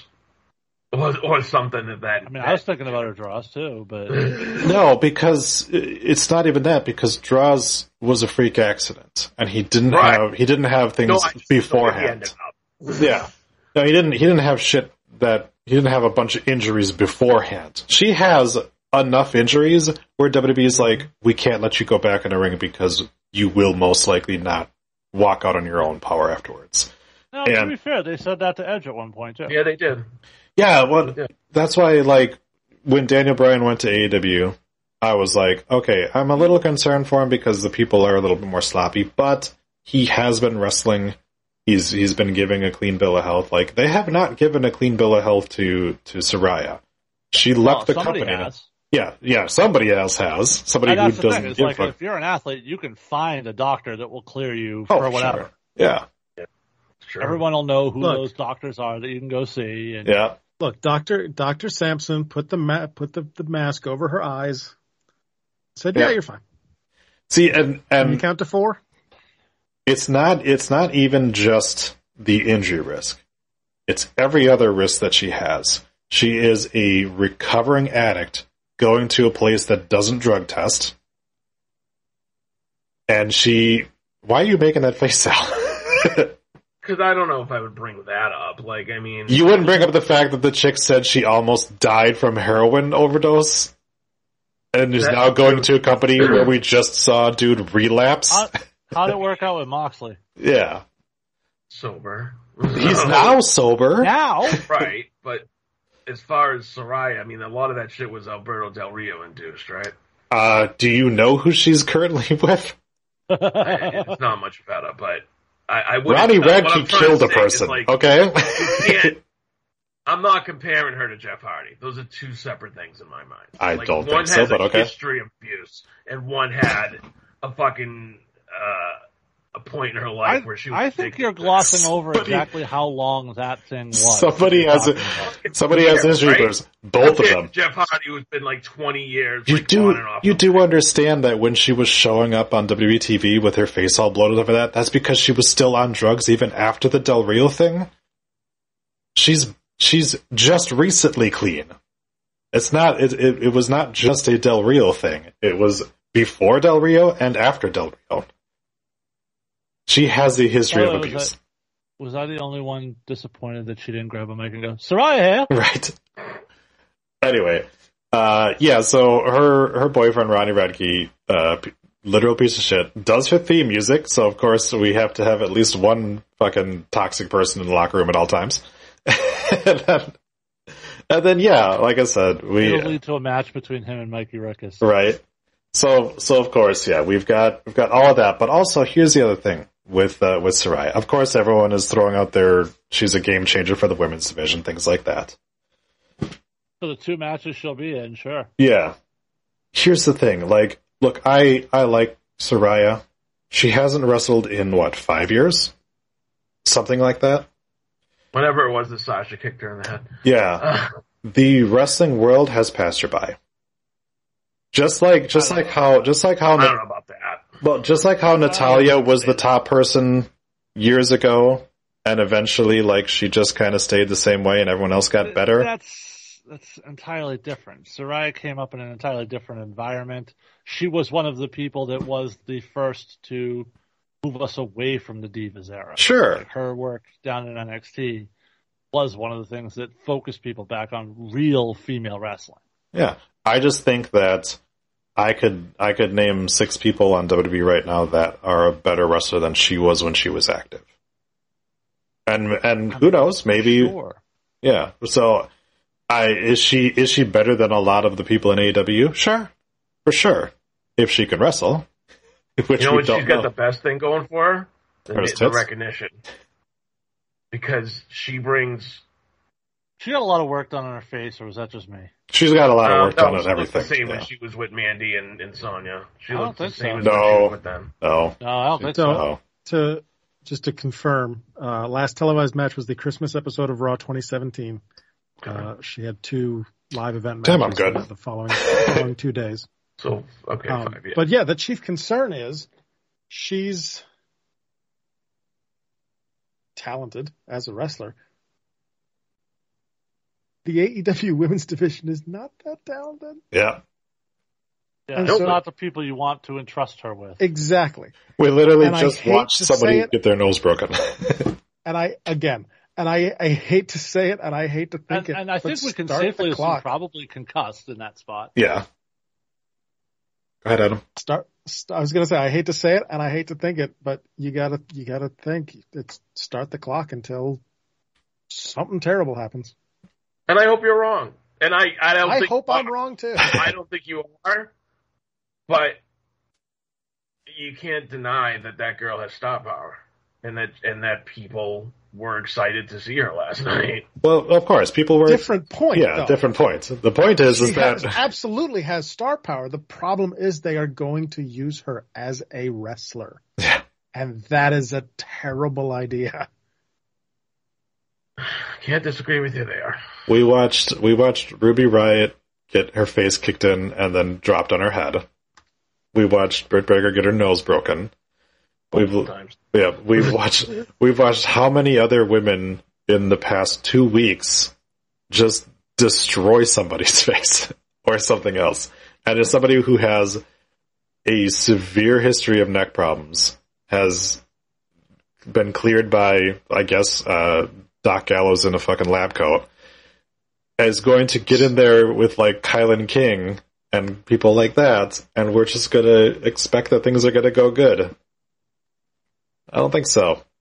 And if you liked Paige alongside The Miz and Santa's Little Helper, you will not believe your eyes when you see Saraya in this year's Breakout Holiday Classic, Crippled by Christmas. Nice. That's a good one too. Is that are you saying by Christmas as like by the time Christmas comes around, or Christmas actually cripples Paige? It's going to be. It's one of them double meaning titles. Gotcha. So it's one of them double entendres. Yeah. Yes. No, it's going to be her against Kenzie Christmas on a dark match. That's just going to get crippled by Kenzie Christmas. Also, can we please stop the internet? Like, oh my God, that's the loudest pop I've ever heard from a female performer. Go back and watch SummerSlam when Becky returned, motherfucker. Right. Holy shit. Like, dude, the arena was stadium where they could sell more than 14,000 tickets. The arena was half empty, and they're like, half, but it was the upper deck was half empty. Yeah. Oh, I'm sorry. They had 14,000 seats of the 22,000, so it was a little under half. But yeah, you're thinking of the whole arena. I'm talking about available seating. Oh, they tarped up a bunch of things. So yeah, their available seating, they had like 3,000 seats up. Half of the set, and yeah. It's that this has always been the issue, though, is the fucking hyperbole. Everything is the greatest ever. Everything is Tony Khan literally said this show was going to do something they have never done before. What did he do? What was special about it? Technically never done that before. Yeah, technically Hey, listen. There has never been a show where Claudio lost a world heavyweight title. That's true. Right? That's the stupid part about it. It's just like, I understand. There's a difference between selling your show and overhyping it, and he doesn't know the difference between that.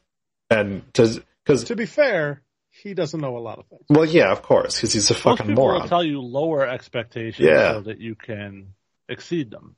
Yeah. If you want most anticipated match in the history of professional wrestling. If you want to if you want to go ahead and say that like this is a pay-per-view level card, I'm cool with that, because honestly it was. They had a bunch of title matches going on, everything like that. Like I'm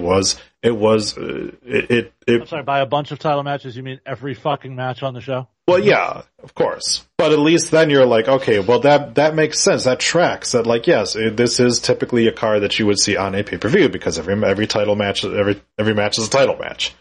But to sit there and be like, we're gonna revolutionize the sport and we're gonna make everybody in the arena jizz at the same time. Like, no, just shut the fuck up, man. Just let people enjoy it. Like, there's nothing organic about the way that they try to bring fans in. It's begging people to come and watch. Speaking of letting people enjoy it, they did a great job of destroying any enjoyment I had during the main event, because they kept the camera on MJF in his stupid fucking poker chip for like 25 minutes. Snatch that straight from Jason's text. Yeah. Right? No, I thought the same thing even when he texted. And I was just like, why do they keep... Can you stop? Like, because nothing that you do with him tonight is going to make sense. And especially showing him on camera. Well, for me, it just took away from the intrigue of the end of the main event, because... It's like, if Austin Theory is standing back there with the case at any given time, you can fucking know that, hey, he could cash in. If he's sitting up in the fucking owner's box in a fucking suit, like, well, now I know he's not fucking cashing in. So, right. And I'm sure I'm sure the 45 people in the upper deck of Arthur Ashe Stadium really appreciated seeing MJF on the big screens above the ring and not the match that was going on in the fucking ring. Yeah, I've talked about it before. I don't like it when they cut away from action for things, and that was. We should point out that now, in fact, the chip is the Money in the Bank briefcase and can be used at any time, even though that's never been the use of the chip before. Yeah. We also now have 2 number 1 contenders for the championship. Yes. Or we will tomorrow. Friday. Yeah, we will tomorrow. Championship. Man. Wait. Championship. Beat me to it because I started talking first. I still like calling it the Big Pizza, but I feel like I should pass the ball to Jason on this one. Better than Jason, the Sonic Ring. what do you think about the winner of the championship match? I've now convinced myself that if Jon Moxley gets injured during this title reign, they will create an interim title and put the interim title on Jon Moxley. That's where we're at now. It's like Jon Moxley is the break glass in case of emergency thing in AEW. Because we don't have any... This was an opportunity to elevate Daniel Bryan, to cash in on some of what he brings and the eyeballs he brings from the WWE. Listen, okay, so Sal, I'm gonna use you as the example here because I know you're a big Moxley guy, right? Sure, but I was wicked excited when they signed Bryan Danielson. Sure, no, but as probably the biggest Moxley guy on the show, objectively, where would you rank them star power 1 to 10 between him and Danielson? Danielson is more famous than Moxley. By a pretty good margin, right? Yeah. So why would you not fucking finally pull the trigger on what? And I guess we all sort of knew it was coming because MJF had already started a fucking feud with Moxley, which I fucking hate when they do that in every company. It doesn't matter what it is. Like, don't tell me who's going to win a match or a contendership because you start a feud between 2 guys who aren't officially number 1 contenders yet. But really, I mean, Moxley's now had 3 reigns with the title. First one he beat was at Jericho, right? Second one, he got the title because CM Punk couldn't wrestle anymore for a period of time. Then as soon as CM Punk came back, CM Punk took the title back off of him. And then this title he got because CM Punk got suspended. So, did Moxley win his second title when he beat Tanahashi and it was the interim, or did he win his second title when he beat Punk on Dynamite? That was the interim. That's the second time he walked around with an AEW championship belt.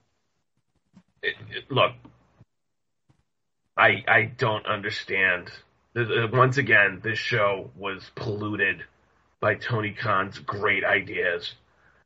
Like you said, it's a year from when Daniel Bryan made his AEW in-ring debut. It's at Arthur Ashe. You have at the place where he had his first match. Yeah, I said that. You have a chance to... Okay, so where he made his debut, that was actually the paper. Okay. You had a chance to erase... I said his debut match. You had the chance to erase everything that you've done with Punk for the past 6 months. Put the title on Bryan Danielson. Have this amazing moment where he is now the guy. And instead you just go right back to Mox and instantly disappoint hundreds of thousands of people. When this got announced, okay, do you guys remember what I put in the host thread? Your dick? No, that was a different thing. No, my first reaction was, I don't know what you do, but you cannot put the title back on Moxley. That's true, you did say that. It makes no sense. It makes Moxley look significantly less than. It makes the title look less than. Going to Danielson, you can sort of eliminate all the specters of CM Punk.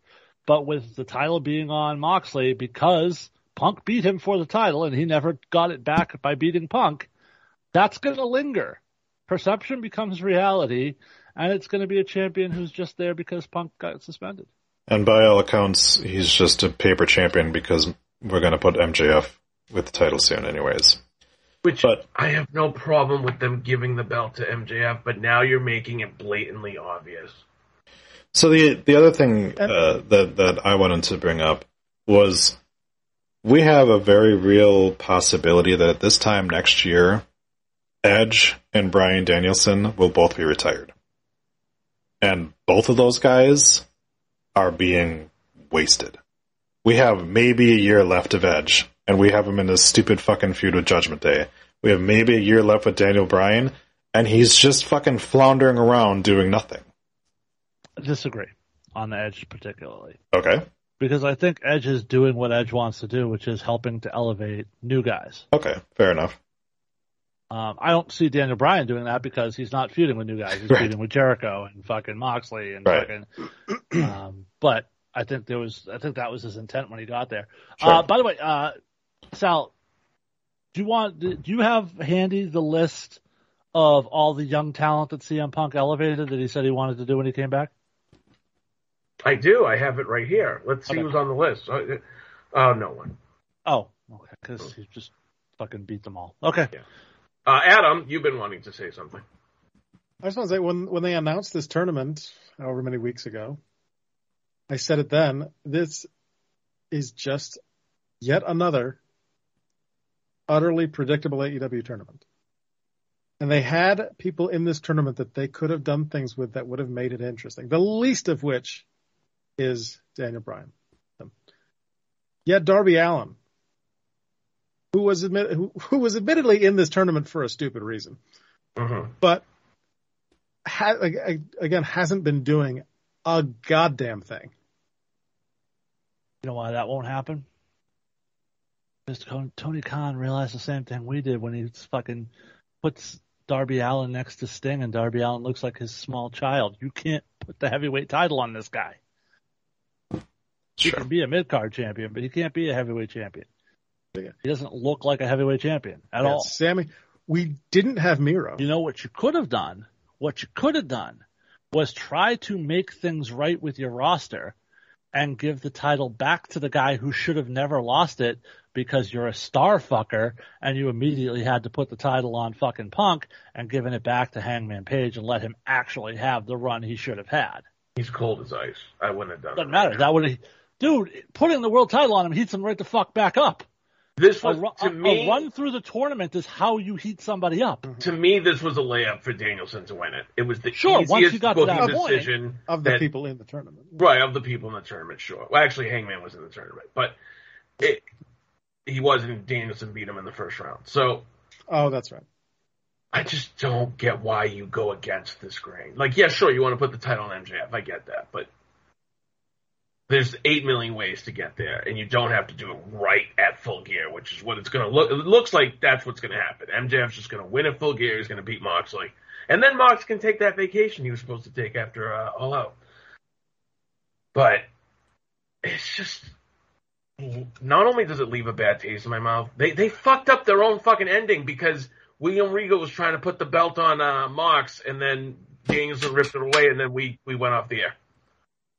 So. Also, we're setting up MJF in a program he's already had. Yep. He's already had a title chase with Moxley. It would have been entirely fresh and new for him to have a title chase against Danielson. 100%. Or even Page. Yeah, that's true. So we're back to rehashing things, which I know is shocking because AEW would never do that. No, of course not. Also, we had 2 titles basically vacated in the same amount of time. Literally in the same amount of time. Why was the trios one just a match and the world title was a tournament? Shit about the trios. Right. Because fuck it. True. Well, I mean, also to be fair, they had just concluded a trios tournament for the title, so. Why couldn't we just have 2 matches? Why does everything have to be a fucking tournament? Yeah, Didn't we have a tournament for the interim women's championship too? Or was it like a fatal 4-way? Okay, well, same fucking thing. It's a 4-person tournament. Oh, they're actually entirely different.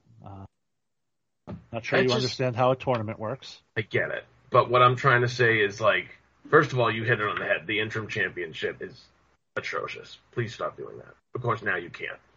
Because you have to wait till Thunder Rosa decides to come back to work. Or you let her. Whatever. I'm pretty sure that even UFC, when they do interim champions, has an understanding of, like, you have to come back by a certain time. Otherwise, that title is gone. Like they only do interim champions when it's like you have an injury that's like hold up UFC because they will fucking create a championship out of thin air to sell a paper because a championship a pay-per-view needs a championship fight. Hence the BMF championship that they created. Yeah. Between Diaz and Masvidal. Well, sure. But again, like, eventually you have to start wondering, like, how long before Thunder Rosa isn't there that they have to actually pull the trigger on something and do something with it. Which even, I don't know. Again. Oh, speaking of bad booking, does anybody think the Acclaimed are going to just lose the titles to FTR now? Because they had a backstage thing with them. Well, no, because FTR got into it with the Ass Boys during that segment, so. Listen, FTR and Tony Khan are really big on telling you that they're the best tag team in the world. They're just not good enough to hold the championships in his company. They've been the number one on the rankings for like 6 months and have yet to get a fucking title shot. No, I know, and they brought that up before the Ass Boys interrupted them. And I'm just like, well, if we take the titles off the Acclaim just to put it on FTR, that's awful. Yeah. Hell, if we do a program with FTR on the Acclaim, that's awful because neither team should lose at this point. It's a mess. The whole fucking thing is a mess as far as booking goes. Look, I think a lot of the guys and girls there work their ass off. But Tony Khan can't get out of his own way. He just keeps making these fucking back-ass decisions. On a scale of 1 to 10, what would you guys give AEW's Dynamite Grand Slam event? 6. Yeah, that's more generous than I thought you would be. I'm going 4. Okay. Just because of the expectation, I thought it was going to be a decent night. It wasn't even that. I'm going to go 5 just because I think there were some moments, but at the same time, the matches that they had were so botchy. So many fucking missteps and just sloppiness all around that it sort of took me out of a lot of it. Adam, do you have what the cage match reviews were? Do I ever? It's got an 8.07 on Cage Match. Surprised it's that low, I'm going to be honest with you. 21 10s, 45 9s, 49 8s, 33 7s, 8 6s, 3 5s, 4 4s. Yeah, this is that 10.0. A PPV card on free TV, a great crowd and a great atmosphere, $1 million gate, not a single bad match on the show. Hey, we got some title changes, a big surprise with Paige's return, no bad booking decision. No, none at all. What do you want more from a TV show? Every match can't be a 5-star classic. I feel like people's expectations are way too high now. This was a great show and huge success in any way. Can someone explain to me why I'm supposed to give a shit that Tony Khan sold $1 million worth of tickets? Why does any fan give a shit about that? They don't. You raised prices over last year and sold less tickets. That's to mask the fact that you sold less tickets. You raised prices so you could claim $1 million gate. That's not growth. And then the fucking fact that you were down 200K viewers from the week before when you didn't have this stacked loaded card, that's not a good sign. I've said it before. People want to be a part of something special. It's why we keep having the debate on who's the GOAT. Is it LeBron James or Michael Jordan? Because people will try to do anything to make it feel like their lives matter more because they're part of something special. So they look at it as AEW is successful and I'm living it. I'm part of that success. I paid for my tickets, so I'm important. This is better than the Attitude Era. Yep. So that's what it is they sit there and they go, this is the best thing ever. We're banger after banger like that. They build their whole personality around it because it makes them feel good to feel like that, oh, AEW is succeeding because I'm helping. That's all it is. So they got $1 million gate. First of all, we know they didn't. I don't care if they did. Like Jason said, who gives a fuck? Right. It's like, if you got $1 million gate, fucking Impact can tell me they got $1 million gate. First of all, I don't believe them. Second of all, I don't care. Also, like, although actually, if Impact did get $1 million gate, I'd be like, really? But it's like make headline news. And it's like okay, so maybe ticket sales were enough that were $1 million, but how much did you spend on the show? Because you had like what 4 or 5 different celebrities that were there that you clearly paid for to be there. Bunch of rappers. Yeah. From the early 2000s. Yep, a bunch of rappers showed up there, and you did like, And How obviously, many people were like, "Oh, this is Trina"? How many people went, "Who? Like, What was that?" Yep. I was waiting for Trina Michaels to come out. I'm like, right? what? Hey, we interviewed her. Yeah, that's the thing. It's like, okay, but how much did you spend on the show? How much of that $1 million went into fucking Soraya's pocket? Like, well, yeah, that's I think that bumper's still there for whoever's editing. Yeah. So let's just do this real quick because I think it's interesting. What was your least favorite moment or spot on this show? Sal. Moxley getting Danielson to pass out from raping him in a sleeper. Okay. Troy? anything with Chris Jericho? Chris Jericho, yeah, I'll do you one better. How about whiffing on the fucking Judas effect and then Claudio selling it like he got fucking shot? How about Chris Jericho crying after winning the ROH championship when he never cried about being undisputed champion for the first time ever in WWE? How about him fake crying over a championship that means dick all? I'll put it that way. Well, no, he fake cried the night he beat Austin Rock. No, he didn't. Watch it again, dude. He did. Adam? Yeah, probably Jericho winning. So for me, it was probably that spot that Swerve had Caster up on his shoulders on the second turnbuckle, and then went to throw him, and Keith Lee just fats into the back of his head for some reason. The pounce to the back of the head. I laughed out loud when he said that. I was like, good on you for trying, dude, but we all know that's not what he was doing. That was atrociously bad. It did lead me to believe that Caster might be really hurt, because I was like, oh, his knee is fucked up, so he like legit buckled and went down. No limp as they walked away. No, not at all. I was going to say, then he got back up on the apron, he was jumping fine. around. I was Yep. like, oh, that was just dumb. Exactly. I'm like, he's not even selling it anymore. So apparently, no, he's fine. So we won't have interim tag team champions. But what we do get is one of the worst attempts at a pounce ever. I feel like this episode is winding down, and before any of us get too tired, I did want to bring up the White Rabbit. Now, if you want to get racial, I'm leaving. No, I'm talking about the QR code behind Austin Theory on Raw, that if you scanned it, it brought you to a nice little video. WWE. Who killed the world? You did. Troy, tell me, is this Bray Wyatt, and are you excited for Bray Wyatt showing up at Extreme Rules? I already said I'm not going to dive into this because I'm just going to get disappointed again. So, see, I don't think. Well, it's sort of our job to dive into this. No. I'll dive into it. But he asked if I was excited if it was going to be Bray. I'm not getting excited about who it is or what it's for. Okay. But Adam. do I think it's improbable? Fireflies in the fire pit promo poster thing. What? On the Extreme Rules poster, he's talking. Oh, yes. Did I say fire pit? I meant fight pit. Fight pit, yeah.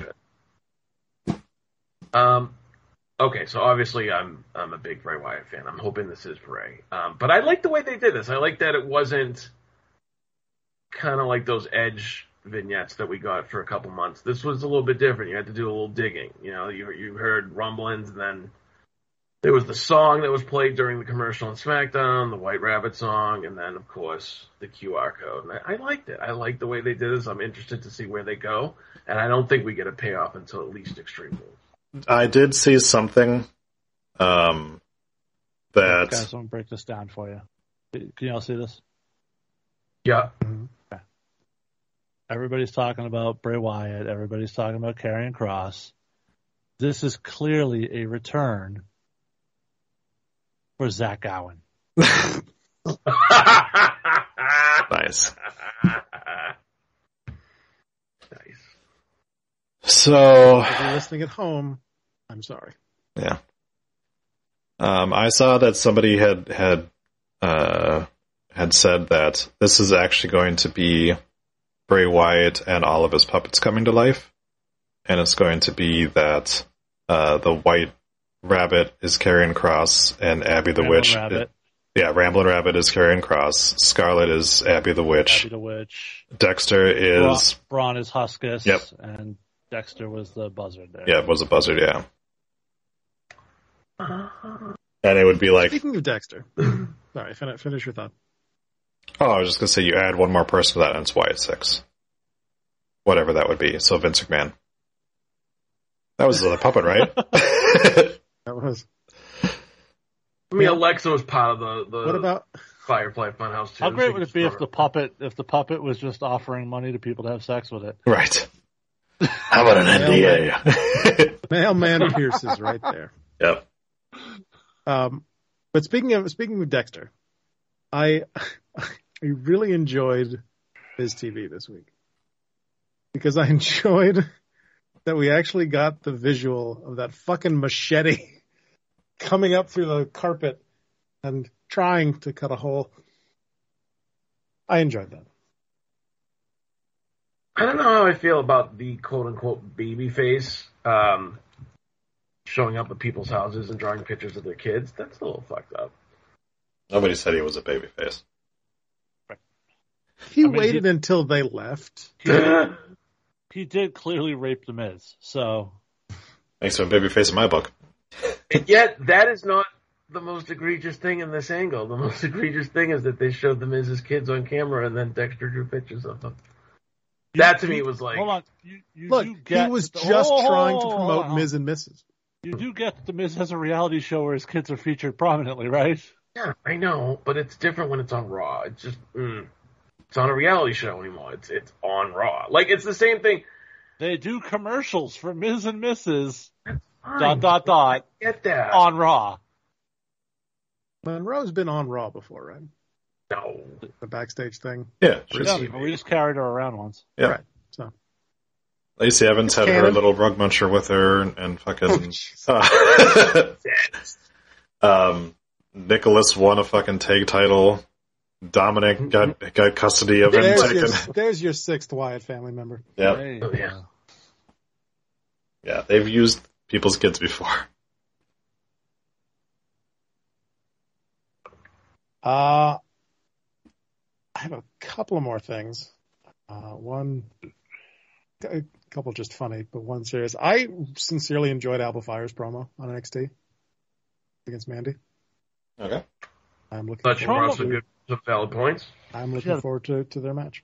The promo was good, but we've already done this feud on NXT. We're already recycling in Mandy's title reign. Who else she's got left to beat? And there are plenty of other people. There's a lot of people down there. There's a lot of women down there that she can face. Henley, there's Ivy Nile, there's Tatum Paxley, there's... I don't think Alba Fire really got a fair one-on-one match with Mandy. Wasn't it, like, all convoluted? And plus, she wasn't Alba Fire then. She was Kaylee Ray. That's not true at all. Oh, she was Alba Fire. Baseball bat and everything. And they did a one-on-one for the title? Mm-hmm. Okay. No, I forgot about it then, I guess.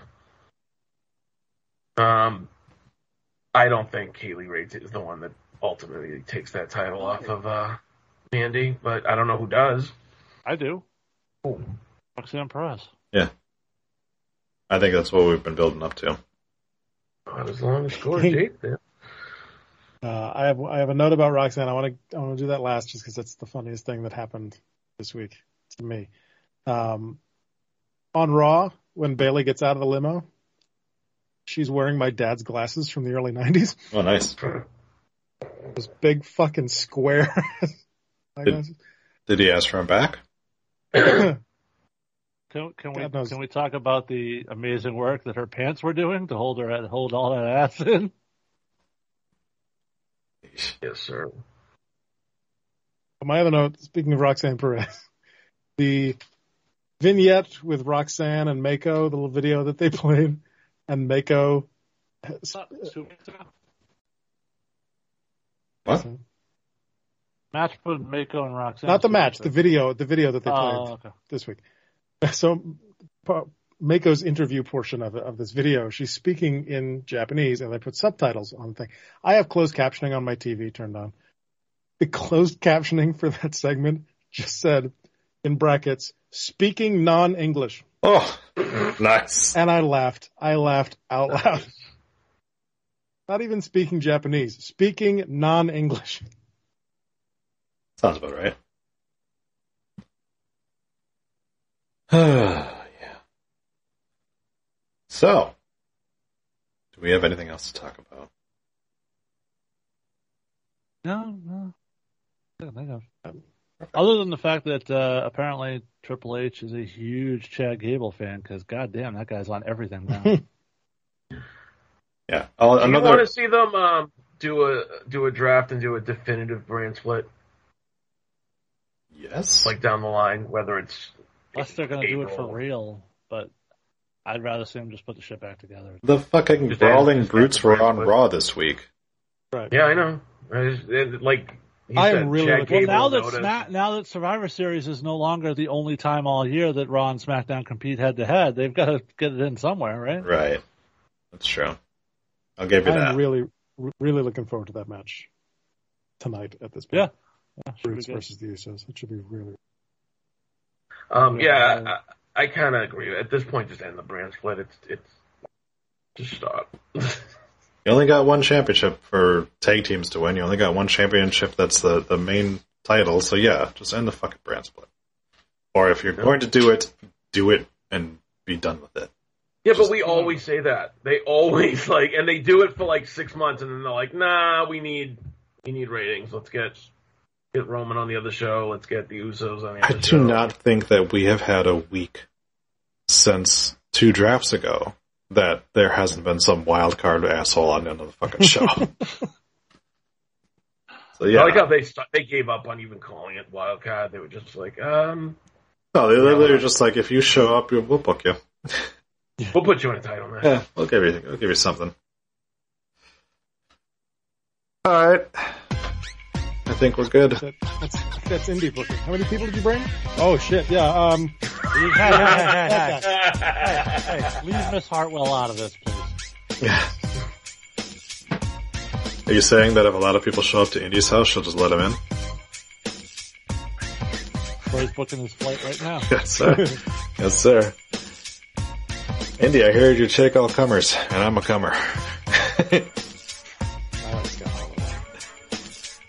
Thank you for listening to the Rundown this week. Thank you to Sal. Thank you, Troy. Thank you to Jason. Thanks, guys. It's fun. And thank you to Adam. Get well soon, Congo. Yes. Very true. Jason, send us on home. Guess that means, much like that guy that hit Jim Ross's wife, we will run your ass down next time. Bye-bye. Peace out. The new Quantum Leap is really good.